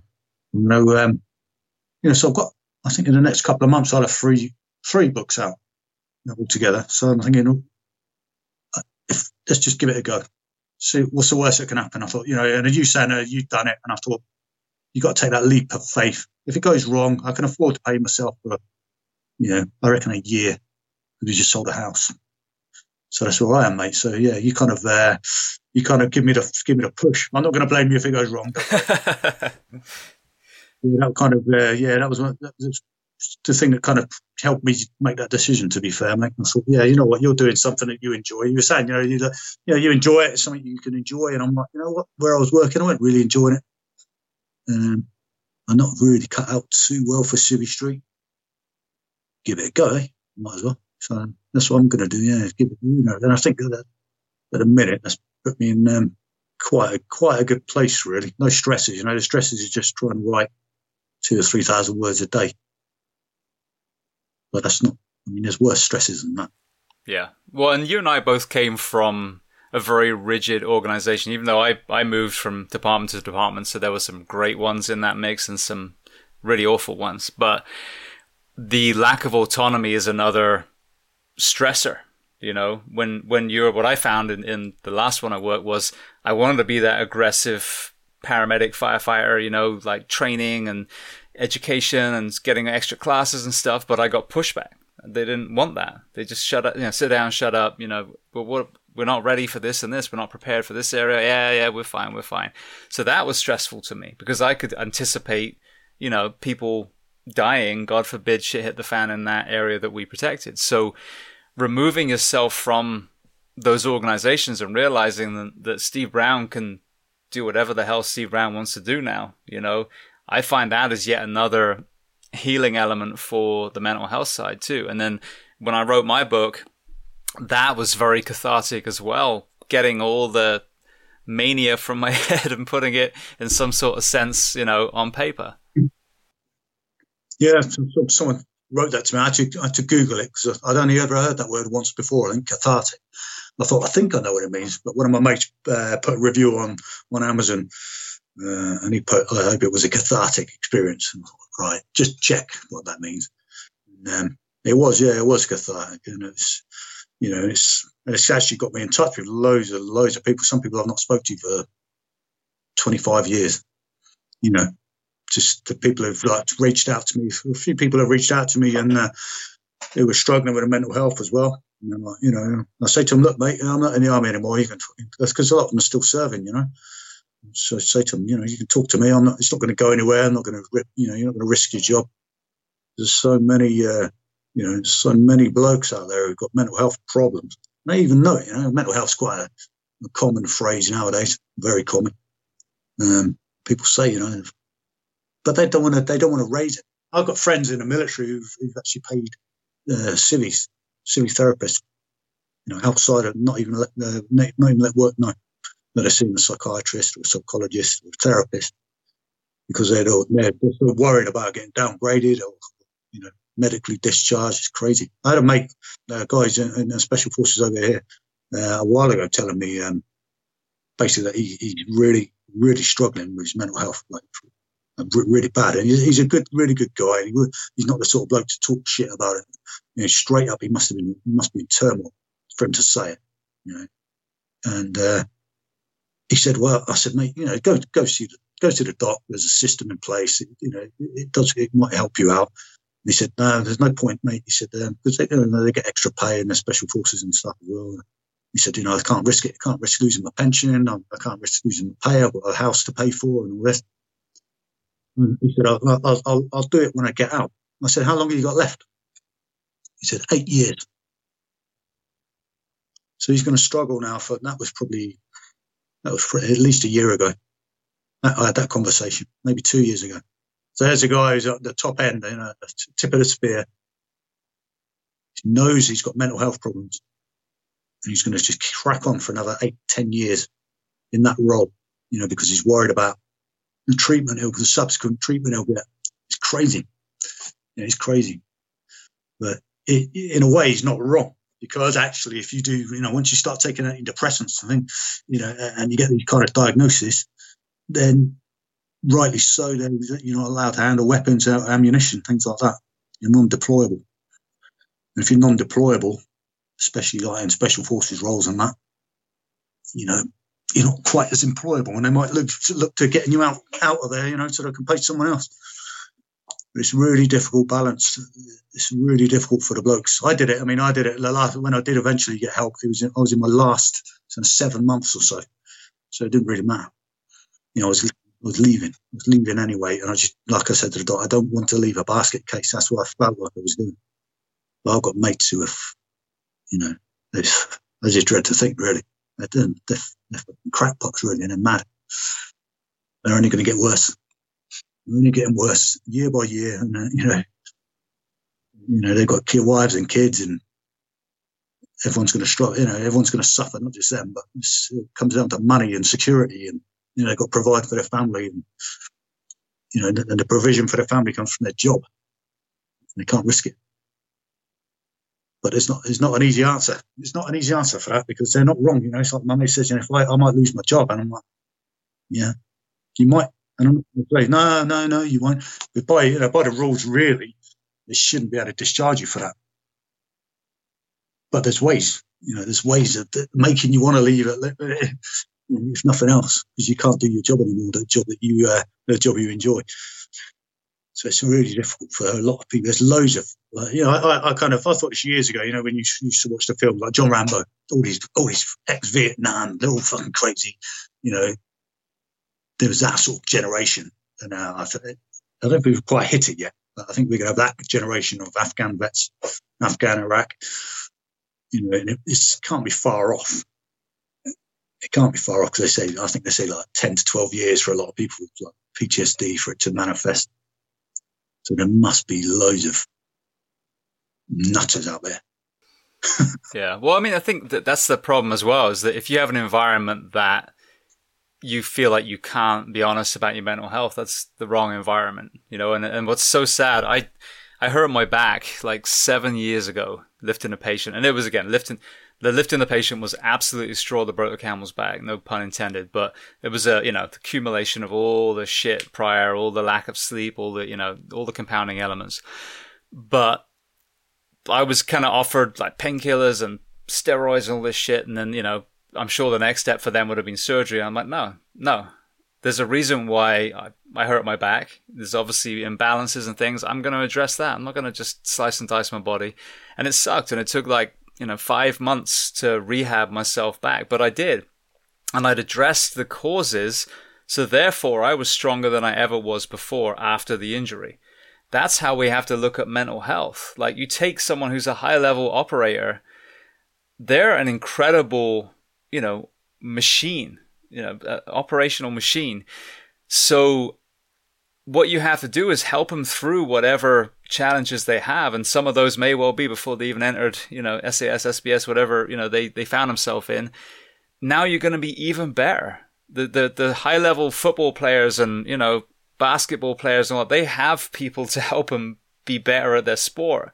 But yet it's kind of taboo, us doing this in the fire and the police and the military. but those people can work through that trauma and you'll be even more resilient than you were before. Instead, they don't say anything and they end up, hanging from their freaking bedroom ceiling one day, So that's what's so heartbreaking, is that as you said, you break a leg, no one bats an eyelid. You say my head's broken, everyone loses their fucking mind. Oh, don't, lock up the ammunition. And you help them through it. You help them address whatever's going on. Some may end up being on meds, and I get that. If you're reliant on a prescription that you need, deployed, that might be a challenge. But most mental health challenges usually don't rely. They rely on the counseling and some of these things, and you work through it, and then you get to the other side. So, what we need to do is take that stigma away, where our military and our police officers don't have all the guns and badges taken away the moment they just go get help. The same way as you go to the ER and get your femur fixed, or go to the PT in Cairo for your back, but it's so separated at the moment that everyone thinks, oh, you're a combat veteran, therefore you're going to go and shoot up a school, which couldn't be further from the truth, So yeah, I think that's sad that we're still in an environment where, I know police officers here, and then the gentleman you're talking about are in an environment where their silence is, they feel like their only option, because you and I both know that the more you press that down, the higher chance of that final release being explosive and maybe, towards people outside you or towards yourself. Yeah. Yeah. And there's no easy option. I think there's another story in that book where one of my blokes, one of my blokes was talking about committing suicide. This is when I was a sergeant major at Pathfinders. And one of the other lads came in to see me and said, Mukherjee's on about fucking killing himself, and the blokes had found him in an alleyway on a night when they'd gone out one night, and just curled up in a ball crying, next to the bins and stuff. He'd had a nasty injury, brain injury. He'd gone through quite a lot of medical stuff, and he was getting medically discharged, but it looks generally worried about their mate, So I called him in. I said, "Don't worry, I'm not gonna tell him you told me or anything. I've never dealt with anything like that, or had any training and anything like that. But I feel like I can talk to people. I think being honest and open with people opens a lot of doors. And anyway, I got him out. I said, "Hey, mate, can I have a chat?" I had him in my office, and I said, "Listen, no one's told me anything directly." I said, "No," but I said, "I keep my ear to the ground." And I just overheard a couple of blokes earlier talking about you, and they mentioned that you might be thinking about suicide. And just straight up, no hiding it at all. He went, "Yeah, that's right. Bold as brass." And I was like, "Okay, no, I thought it was going to be harder than that, I was like, "Okay, mate." Because, I said, "What's going on there? What makes you feel like that?" And he started telling me, "This has happened, that's happened. Fuck them, fuck this. I'm going to fucking kill myself. But before I do it, I'm going to kill all these pricks who've been involved in my medical case, and fucking this solicitor and this medic and this doctor." I was like, "Fucking no." He was all right, mate. I said, "Listen, you don't need to feel like that. You're not on your own." I said, "We're here for you in a Pathfinder. Pathfinder's only a small unit, it's about 40 blokes there at a time." I was like, "Mate, we're here for, I'm here for you, blah, blah, blah." He said, yeah, I know. And he basically said, look, the only people he trusted were the Pathfinders. And the only people he didn't hate, really, were not Parachute Regiment and Pathfinders. Everyone else. No time for him. Everyone had betrayed him. Everyone had let him down. He wanted to be dead, but he wanted to make sure other people went with him, sort of thing. I was like, "Okay, mate." So I had him in there. When he left, I looked at my watch, he'd been an hour and a half. Didn't even make him a brew either. It's a bit jack, really. But it kind of just flew past, and I was like, "Fucking hell." I said, "All right, mate," And I said, and I was like, "Well, listen, I'm here for you. Come and talk to me whenever you want. The bloke, we're all here for you, mate. You don't need to feel like that." Left it. Went straight in to see the boss. And I said, "Fuck me, you wouldn't believe the conversation I've just had with, I call him Billy in the book, right? With Billy." Told him, he's like, "Fucking hell." I said, "I can't sit on this. I can't fucking sit on this information. It's just, what the fuck am I supposed to do here? This is a nightmare." So I was like, Pfft. So we had this program called WISMIS, Wounded, Injured, Sick. I can't even remember what WISMIS stands for. But something in management information system. Anyway, there was a civil servant who worked in garrison who dealt with that. All soldiers who got like, injuries or mental health. So I phoned them up. And I said, "Oh, I'm just bloody blah." I said, "I've just had a conversation. I need some help here. I need a bit of direction. One of my blokes has just told me, and I don't know what I just told you." And she says, "Oh, it's not Billy, is it?" I thought, "Yeah, it is actually." She went, he won't kill himself. He's been talking like that for ages. He's not going to kill himself. And I went, "Well, I'm fucking glad you think that." I said, "Because I've just been talking to him for an hour and a half, and I'm not so fucking sure." She's like, no, he's not going to do anything. No, he just talks like that all the time. No. Anyway, that came to nothing. So I was like, fuck. So I went to the mental health place, the Department of Clinical Mental Health, which we had on the camp. Saw them. They were good enough to speak to me at least, but they were like, "We can't do anything. He has to be referred to us. We can't take people directly. They have to be referred by the doctor." I was like, fuck. So then I went down to medical centre, get an appointment with a doctor. I told him. He's like, "Right, send him down to see me tomorrow morning. And then I'll have a chat with him." I said, he won't come to the medical centre. I said, he hates the whole medical system. He won't come. I said, "I can tell him all I want, but he won't fucking come." And then he's like, well, this bloke was, to his credit, most of these people were actually trying to help me. He said, "Right, well," he said, "tell him, make an appointment for him, tell him it's a parade, and if he misses a parade, you can get charged for that." Right? So I could bollock him for not going to see the medical centre. I said, "I'm not going to do that." I said, "I'm not going to charge him. I'm not going to threaten to charge him. I'm one of the few people he trusts." He's like, "Right, there's only one solution." I said, "Go on then." And this bloke was a military doctor. He says, "Section him." I went, "Fucking hell. Really?" And he went, "Yeah, that's going to have to section him." I said, "Well, who does that?" He says, "You do." I was like, "Are you fucking serious?" I said, "I'd section him." He says, "Yeah." I said, "I'd section him." I said, "I'm one of the few people he trusts. And you're telling me to fucking section him." I said, "Then he'll have no one to trust." He's like, "There's no other way around it." I said, "Are you fucking for real?" I was like, ugh. Enough, that's pretty much where it ended. Not long after that, I tried, I backed everything out of emails, as you have to these days. I said, everyone I spoke to, I sent them an email, for like fucking to proof. And some mates just saying to me, "Oh, good job you did that. That covers your ass." I'm not trying to cover my ass, mate. It's not about that. I'm actually trying to put some pressure on these people so they fucking help him. But I was on my way out at the time. I was getting posted out of the Pathfinders. I was going back to getting posted to another job. But I left, and not long after that, I think he left, and he's a civvy. But as far as I know, he's doing all right. I don't know. No one really hears from him. He didn't want to leave in presentation or anything. He just wanted to go. But he was really fucking struggling. But I tried, as far as I tried, and I can only look back at it and think I really did. I really did just try everything I could to get him escalated, if you like. Just came to nothing. The bloke just left. One day, he might well do that. He might well go on a shooting spree. He's on about going on a shooting spree. Maybe he will one day. Lucky I knew. He told me he was going to do that 10 years ago. Yeah, crazy. I've had someone on here that talked about that. They had so much compounding stress, and that was usually suicidal tendencies. But I've had a couple where they talked about homicidal tendencies too. So it's a real thing, and I think that's what's sad as well. Another compounding, huge compounding element to mental ill health is when you lose that tribe. So the Pathfinders and the Paras were his tribe, and now he's not even in that. He hasn't even got that group around him. These, firefighters and police and medics, and when we retire, and that door closes behind us, and you've given them your ID, and that's it. You're not in the fire service anymore. There's people that transition very well. Don't get me wrong, that have set things up and have other tribes, whether it's CrossFit gyms or whatever.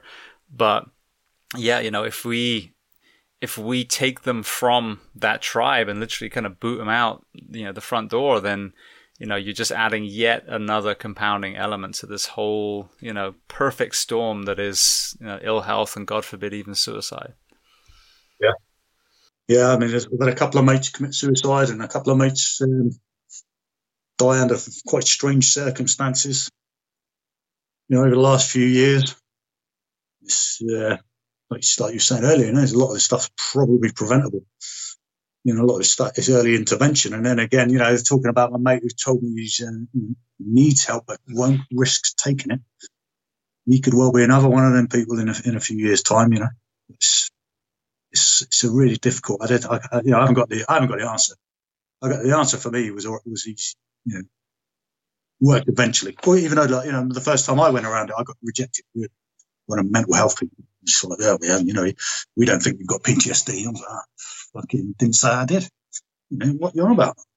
But then that was probably 4 or 5 years later where I kind of went again. I thought, no, I really do fucking need someone to help me out here. Even that's another 4 or 5 years where my mental health probably deteriorated.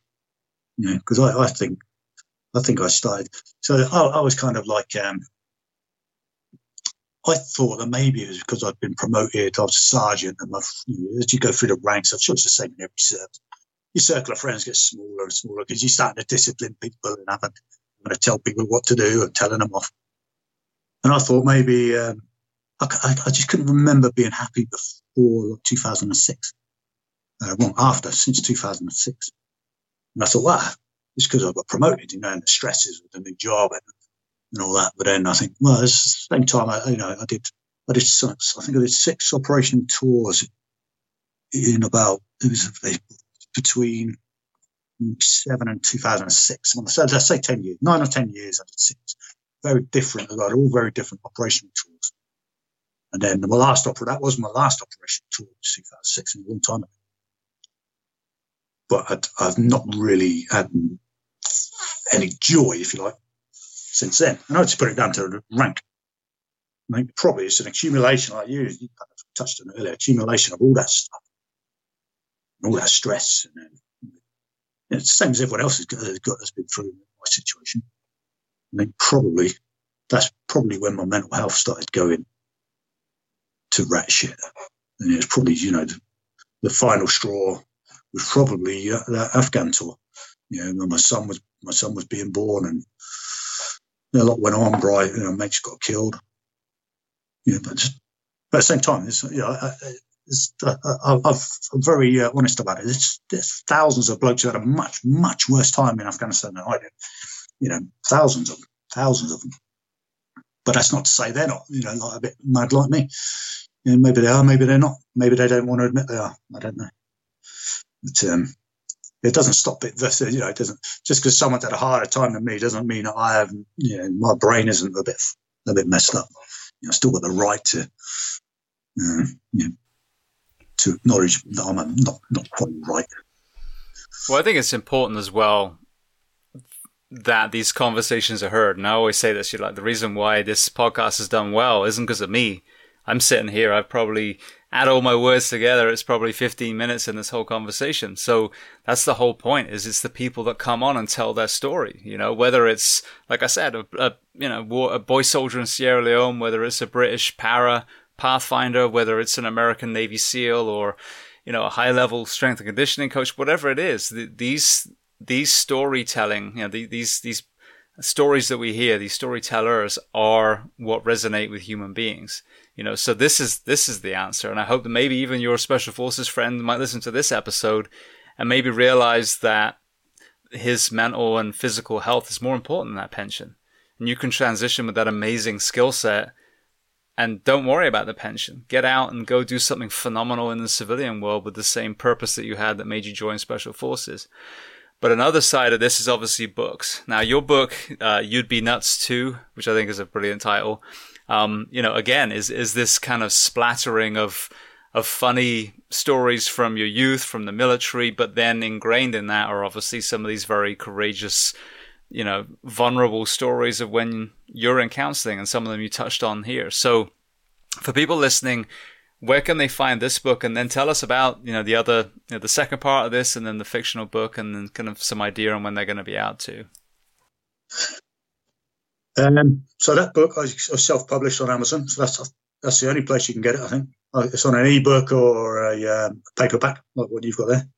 I think it's available all around. I'm not exactly sure, mate. I think you got it through Amazon.com, didn't you? Yeah, I think we tried it initially, and then it didn't seem like it was there, and then I think you changed some settings. So I believe now everyone listening in the US can get it directly from here as well. Yeah, I think so. I hope so. Like I say, I'm not the best with IT, but I kind of muddle my way through. But yeah, since writing that one, You'd Be Nuts 2, I've started writing another one, which is basically going to be You'd Be Nuts 2. But I'd have to call it something else. It'd be too confusing. This is where, like, there's so many other stories I've got, like lots of them, but these ones are, there's not so much, I don't think there might not even be any psychotherapy type stuff in this next one. It's just all about, the title I'm thinking of calling it is My Mates Are Madder Than Yours, because it's mostly about my mates who are madder than yours. Like, I put money on it. Yeah, years ago, actually, tangent. I was talking to my wife, she was my girlfriend at the time, and I started a story like I normally do. I said, my mate Mick, and I was like, he's mad as fuck. And then I went to carry on, and she stopped me and she says, are any of your mates not mad? So that's how all my stories seem to start. You know? And it was a genuine question. I was just like, I actually had to think about it. You know? I was like, and I'm like, nah, I think pretty much all of them are a bit fucking crackers, like, you know. And then Will Bundy, your mate, and my mate, he said to me, I send him my little snippets of the story as I write them. Like in that book you've got, they're all short stories, a couple of pages or so. And I send them to Will while he's out, so he can read them out in the Falklands. I send him like a couple at a time, like every couple of nights or whatever. He looks forward to that. And he said to me ages ago, you should write a book. He said, you'd have to call it Definitely Mad, Probably Dead. And he said, because all your stories are like that about your mates, and they're all fucking definitely mad. And a lot of them are dead. And I was like, yeah, you know, that probably would be quite a good title. But yeah, so that's kind of, so anyway, I'm writing a second part of that now. I'm about halfway, about 30,000 words into that one. It's just more crazy stories about people I know in the military doing crazy stuff. And, it's like the more sort of shake your head, laugh. So feedback on that first one, hopefully it made you laugh as well, mate. But a lot of people have said to me it has made them laugh, and there's a lot of people, even Will Bundy, he might want me to say it out loud. He told me that it made him cry. Some of it, it's a lot of deep stuff, but a lot of funny stuff. And then I'm hoping to get that one out probably in the second part of that in the next sort of couple of months. And the way it all started, mate, was in 2006. I started writing a book. A fictional book. Well, I just started writing a story to pass some time, actually, when I was in Afghanistan, because we got there. Pathfinder, we normally get places a bit before everyone else. So we had a couple of patrols cancelled, basically because the risk was too high and there was no support if we got in trouble for the area we were working. And I thought, I'll keep myself entertained for a couple of hours. I'm just going to write a little story. And I haven't written a story. I mean, I'm terrible, really. I got kicked out of school. I didn't even finish school. Didn't even sit GCSEs because I got expelled. But, I can write. I started writing a story and I filled up my notebook. And then eventually someone said to me, do you want to borrow my laptop, mate? I was like, yeah, go on then, mate. Cheers. And I borrowed my vehicle mechanic, like called Adi. He lent me his laptop. Started typing it up and it just got bigger and bigger. And then, the tour ended and I've got a few different postings here and there and everywhere. And just every now and then I sit down and write a couple of thousand words. And then I knuckled down to it probably middle of last year. Thought, let's just finish this fucking book. It might not sell. It might be a load of crap, but it might, everyone who read the part so far were like, that's really good. You should finish that. So I finished that. I finished that in November. And then I started looking into how I could get it published. And then while I was doing that, I wrote the other one, the one you've got. And it took me a couple of months. And I thought, I'll publish that one first on Amazon and learn the ropes and see how we get on. So, I'm thinking of maybe publishing that today or tomorrow. That would be the fiction. It's going to be called Meatheads. And then that's basically about Pathfinder, or a unit very similar to Pathfinder, doing like a Halo airborne mission into a compound in Afghanistan. And there's lots of violence and a fair bit of comedy in that, but yeah, quite a lot of violence and bloodshed. It's quite good and quite graphic. And then and then hopefully the second part, and then keep to get that out in the next couple of months. So never know, mate. I might have 3 books out in the next couple of months. I'm going to be looking forward to reading both of those. And like I said, I loved your first one, You'd Be Nuts too. So everyone listening out there, I highly recommend you get that. If people want to reach out to you, if they want to learn more about you, where are the best places online or social media? So I'm on Facebook, and I'm pretty sure I'm just Steve Brown. There's loads and loads of Steve Browns. I need to work on that, don't I? We've thought about that one, mate. On Instagram, I'm Force of Nature. It's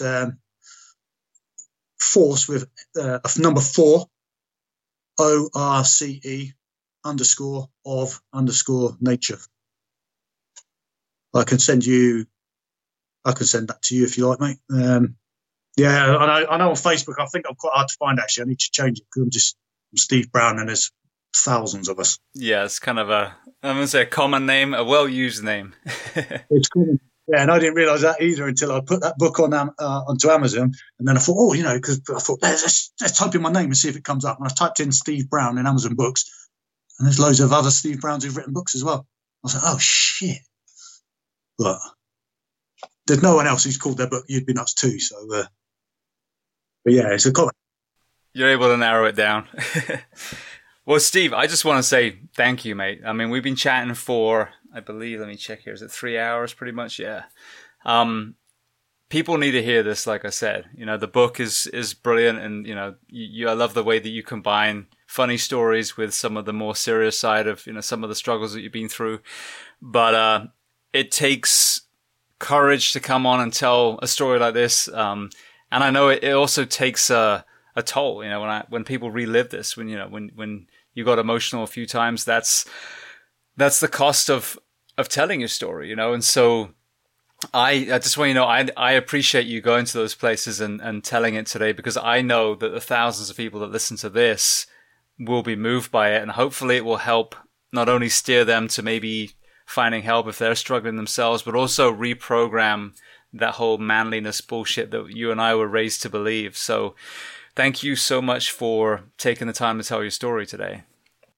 Thanks, mate. I appreciate you listening, and hopefully, hopefully it helps someone in some way, or we could just try, can't we? Like you say, mate, it's just it's a mindset, it's a mentality. The whole man the fuck up mentality. I just couldn't give a shit about it. I just wish them people would just go fuck off. It's like, it's bullshit. All the old school nonsense is just bullshit. I don't care. I know some real hard people, really, really hard as fuck people, and they're all right. They're open enough about their emotions and stuff. They're the real tough guys, and it's normally these fucking wimps, armchair warriors who say things like "man the fuck up." Who cares what they think anyway?